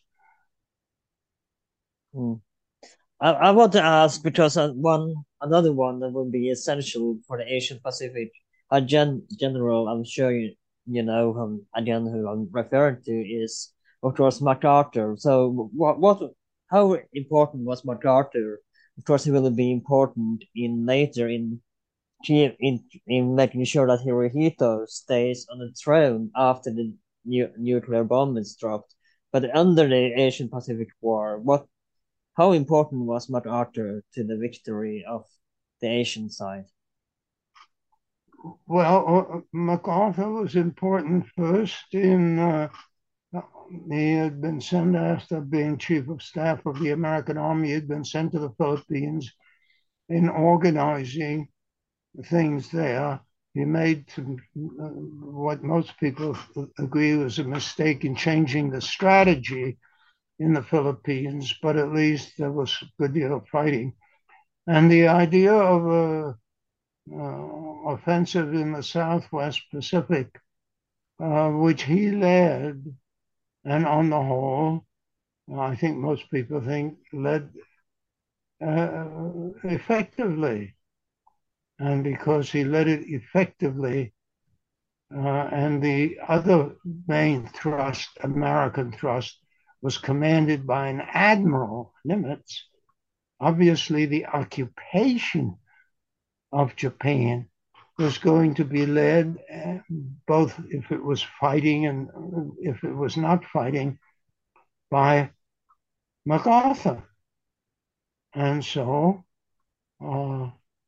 when Japan was occupied, and I was there as an American soldier, yes, there was a British Commonwealth occupation force, but there was no British zone. and there were American troops and British and Australian and New Zealand and goodness knows what else troops. But there was one American Army, the 8th, and there was one Allied commander. Please note, SCAP, Supreme Commander of the Allied powers, and that was MacArthur, who until 1952, when because of the peace treaty, the occupation forces all left, this was a very different arrangement from the one in Germany, where there were the zones and then eventually two countries. There was one country, and while there was and still is this argument over those two tiny islands off Hokkaido, basically speaking, Japan was occupied as a whole, and the head of the occupation as a whole was Douglas MacArthur. He also, I think the evidence is pretty good, would have liked to have become American president, but there was some support for that in this country at the time, but not enough to make it go. He was more a general, right? He wasn't really a politician. What? I can't. He was more of a general, right? He wasn't really a politician in that sense. That's right. Sorry, just a second. Right, I wish I could go into more details on the Asian Pacific War, but we've been speaking for over 2 hours already, so I don't think we have time. So let's just, of course, go to the Allied side in Europe and talk about one of the most important battles of the war, which is D-Day. And I had family myself who fought in the battle, who survived in D-Day. He's not alive today, but he was on D-Day. He was my great grandfather on my mother's side, I think. But you know, according to historians, Hitler knew that the Allies were coming for D-Day, but he chose not to do anything about it. What was the cause that he didn't chose not to do anything about D-Day when he knew that the Allies were coming across the Mediterranean? I'm sorry, I cannot understand your language. I'm so sorry for if you don't understand me, and I try to speak slower. And so you know, Hitler, he knew the Allies were coming, right? He knew about D-Day, and so why did he choose not to do anything about it? Because this, and again, there is many turning points of the war, but this is arguably one of them as well. So why did he choose not to do anything about D-Day? Not to do anything about what? D-Day, the Allied invasion of Normandy. Well, he and his associates had been systematically and deliberately misled by the Allies into thinking that the invasion would be in the Calais area. Ironically, Hitler was not quite as sure of this as some of the others, the military, and therefore had insisted on some defenses in Normandy. But the assumption and hope was that when the Allies came or tried, they would be crushed, and that his commanders had sufficient forces to crush them and drive them back into the sea. That kind of operation, that is to say, a massive invasion and coast, was a difficult business. And in the West, the Germans had substantial forces, and what was further the case was that these forces contained troops who had, for the most part, considerable combat experience, whereas obviously the overwhelming majority of the British, Canadian, and American soldiers who were going to be landing someplace or other across the channel were going to be in their first battle. And therefore, the experienced Germans might well be, he hoped, crush them and drive them into the sea. And similarly, the commanders whom he had for this, Rommel and Rundstedt, had commanded all kinds of forces in the war and had lots of experience in that war. It's true that Eisenhower and several of the other American and British commanders had experience in North Africa, but nothing like the military experience of Rundstedt and Rommel. So, and some other generals. So Hitler was hopeful that the invading forces could be driven back into the sea. Mm-hmm. And of course, this would be a great tragedy for the Wehrmacht and the German armed forces. But I want to take for a second and go into we mentioned him under our talk about the North African campaign briefly. And I want to talk about Operation Valkyrie, which was the failed plot to assassinate and overthrow the Nazi government. So if you could for a little bit talk about Operation Valkyrie when Stauffenberg tried to assassinate Adolf Hitler. Well, there were several attempts on Hitler's life. In November of 1939, Elsa had a bomb where Hitler was going to speak, but Hitler didn't speak quite as long as he usually did, and therefore when the bomb went off, he was gone. There were a couple of other efforts. One, when an officer in Army Group Center on the Eastern Front and a friend had a bomb put into Hitler's plane, the plane that was taking Hitler from one part of the occupied Soviet Union military headquarters to another.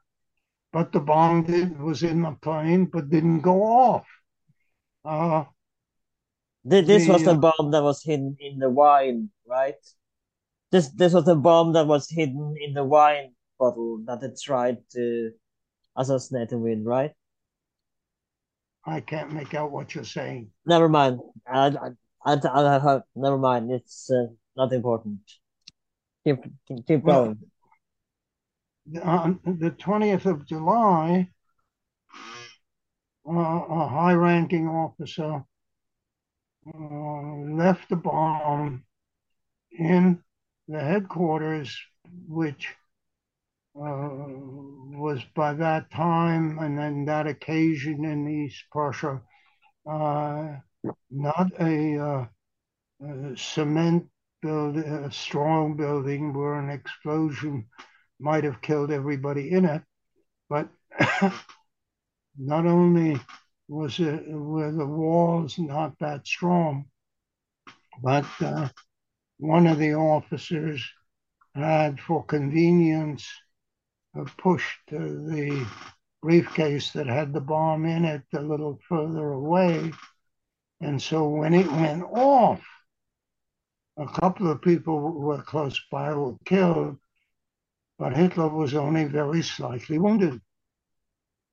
And those aligned with Stauffenberg, with the man who left the bomb, and who were in Berlin, thought that Hitler had been killed because they were told the bomb went off, but they were all immediately arrested and subsequently executed.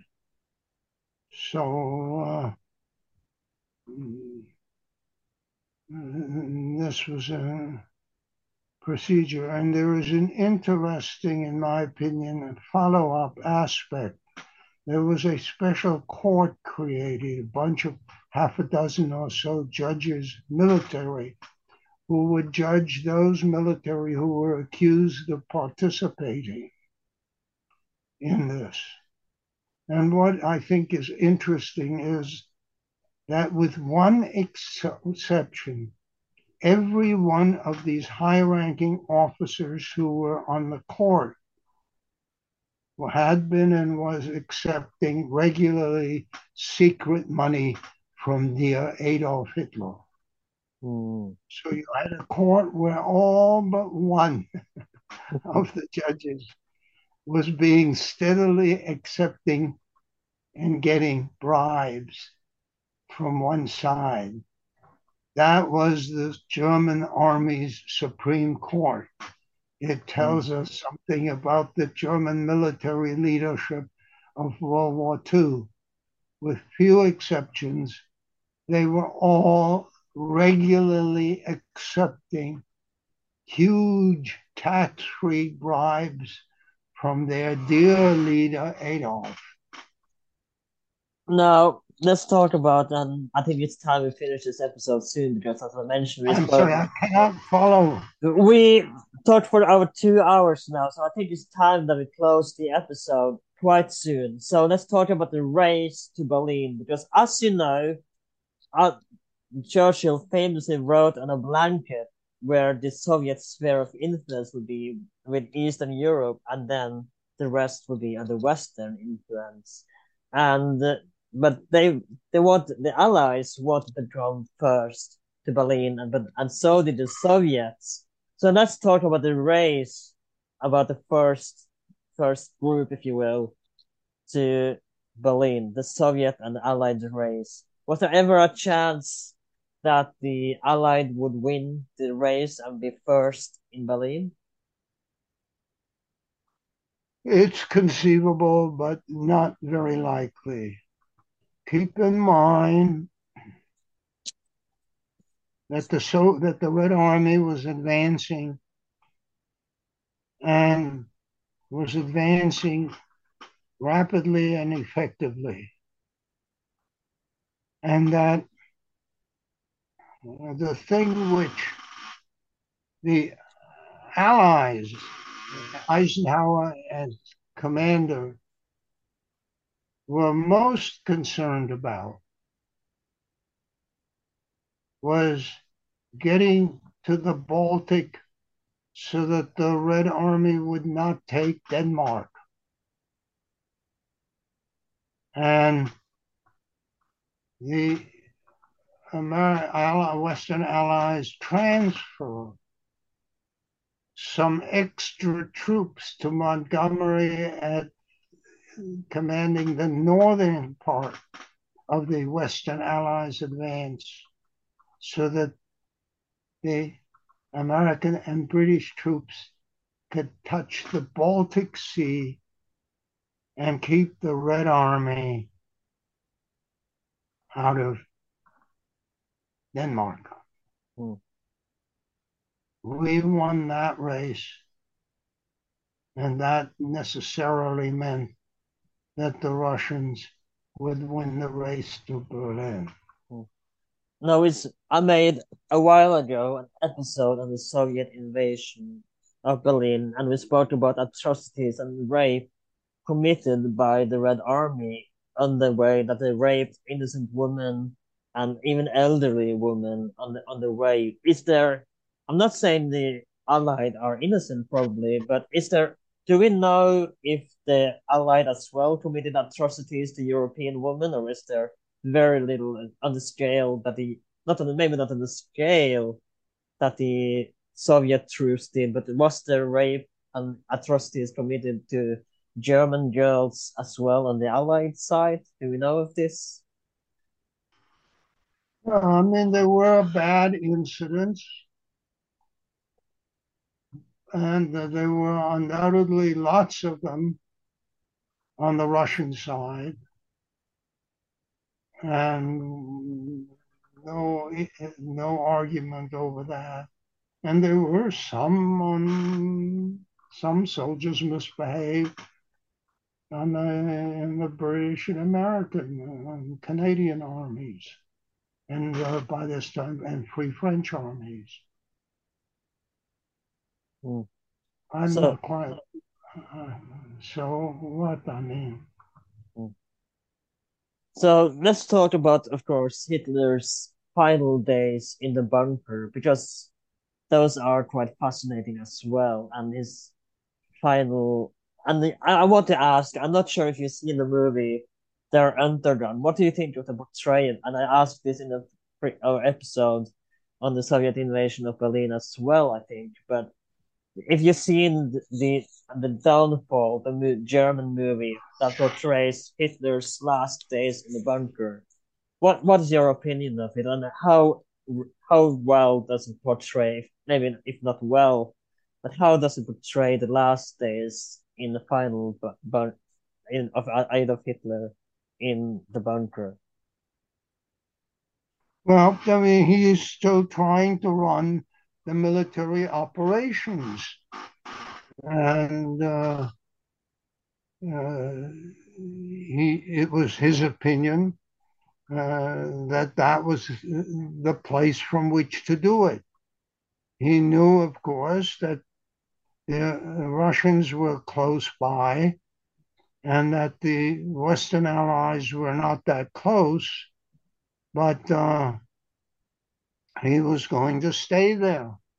And he had made up his mind to that effect quite a bit of time before he was trapped in there.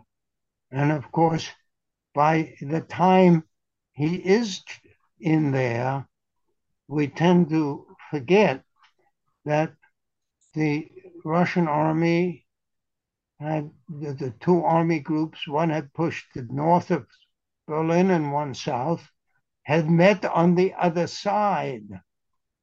And that Berlin, therefore, was surrounded by uh, Russian troops. And there was no way that unless he wanted to fly out, there was no other way to get out. And while a couple of people flew in, Hitler never wanted to fly out. It was very clear. It's very clear from the evidence that we have that he had decided to stay in Berlin, and that if things went wrong, he would commit suicide. He had been shown pictures of Mussolini with his mistress killed and hung upside down in northern Italy by the partisans. And nothing like that was going to happen to him and the woman he married while he was at the very end in the bunker. So they were both going to commit suicide, and their bodies were going to be burned. And that's what happened. So let's talk about his final surrender, because it wasn't quite over yet. It did create werewolves, as they were called, to fight back in case of an Allied occupation. So let's talk about the final surrender of the German armed forces and then end to World War II. Well, Hitler wrote, since he was planning to commit suicide and did, he wrote a will. And that included particularly the designation of the head of the German Navy, Admiral Dönitz, to be his successor as president and chancellor, and a batch of others. And that, when publicly announced and published, Dönitz was informed of this. He was up in the north, and he took over. The military, I think, for the most part, was slightly surprised that of all people Hitler picked was the head of the Navy. But there was no question that that's what he had done. And the head of the Navy had accepted that and was trying to get things organized and a government set up. And he then authorized first the surrender in the West to the Western Allies. And since the Russians didn't quite accept that, but wanted another one done in Berlin, so Dönitz had that done. And so you had a complete surrender. And obviously the German commanders were perfectly happy to have their troops stop shooting. And you will understand that the soldiers in the Russian, British, American, French, Canadian, and whatever else armies were perfectly happy to have the shooting stop. And so there may have been an accident or a mistake here or there, but it all ended very quickly. And in those areas where the Germans were still in control, most of Norway and some other places, it all went very, very quickly. And nobody wanted to shoot and be shot at anymore. I shouldn't. No. I'm sorry that I should mention as well, and this is the fun fact, that the Soviet Union actually were the first to invade northern Finnmark and liberate Norway. The Soviet Union was the first one in Norway, the liberation, to enter the Norwegian country and liberate Norway. Yeah.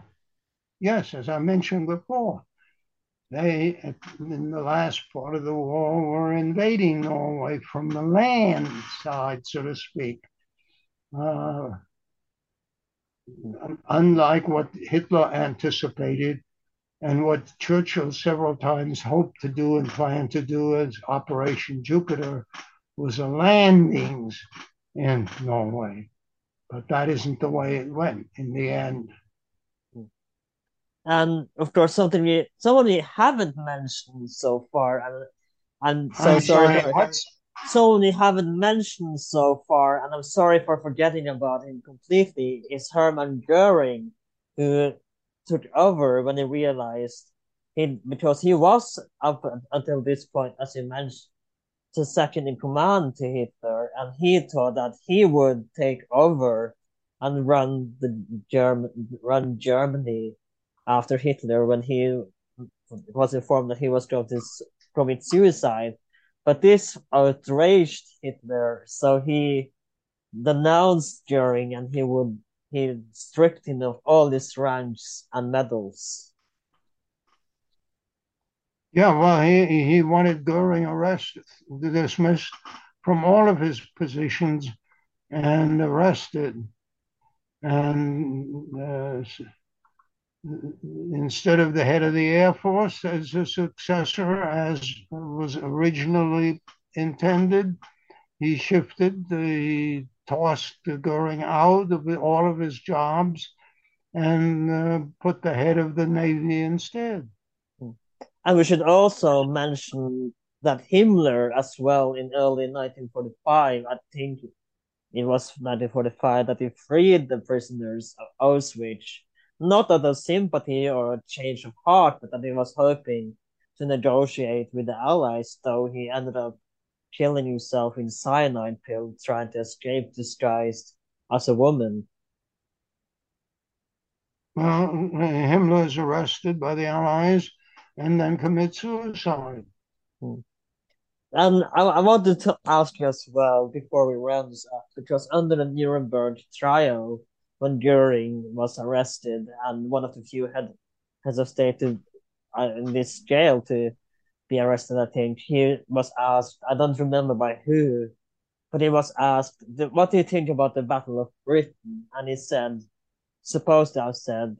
I think it was a draw. Is he right about this? That he said it was a draw in the Battle of Britain. How do you think he's far off, or does he have a point there? Well, it was from his point of view nicer to say that than to say we were defeated. The reality was, of course, that the Germans were defeated. So, thank you so much for coming. Hey. And I think we're going to round it up there. And we've been speaking for almost 3 hours now. So thank you so much for coming on the podcast. Before you go, where can people find your books if they want to read what you have written and your work? And do you have any websites or links you want me to put in the description below? Is there a question? I'm sorry. Do you want me to? Where can, if people want to read your books, where can they find your books, online or on your website, or do you have anything you want me to share? I don't know if any of my books are online, but they're in all major libraries, certainly. And not only A World at Arms, but also the more recent, very short introduction to the Second World War, which I did for Oxford. And these other books, Visions of Victory, Hitler's Foreign Policy, The Road to World War II. Lots of my books are available in libraries and in bookshops. Thank you so much for coming again. It's been a pleasure to talk with you. My name is Adam. This has been Well That Aged Well. We are available on Instagram under Well That Aged Well, on Twitter under Well That Aged Well. You can find us on Spotify, Apple Podcasts, YouTube, wherever you can find podcasts. And please check out some more episodes if you like this one. Definitely have some more I think you will rather enjoy. Please write a review on Apple or iTunes. If you do have the time, that would help us out quite a lot. Thank you. And again, thank you for listening. Please like, share, and subscribe. And I'll see you next time. Even when we're on a budget, we still deserve nice things. Quince is a place to scoop up stunning high-end goods for 50 to 80% less than similar brands. They have buttery soft cashmere sweaters starting at $50, luxurious Italian leather bags, and so much more. Plus, Quince only works with factories that use safe, ethical, and responsible manufacturing. Get the high-end goods you'll love without the high price tag with Quince. Go to quince.com/style for free shipping and 365-day returns.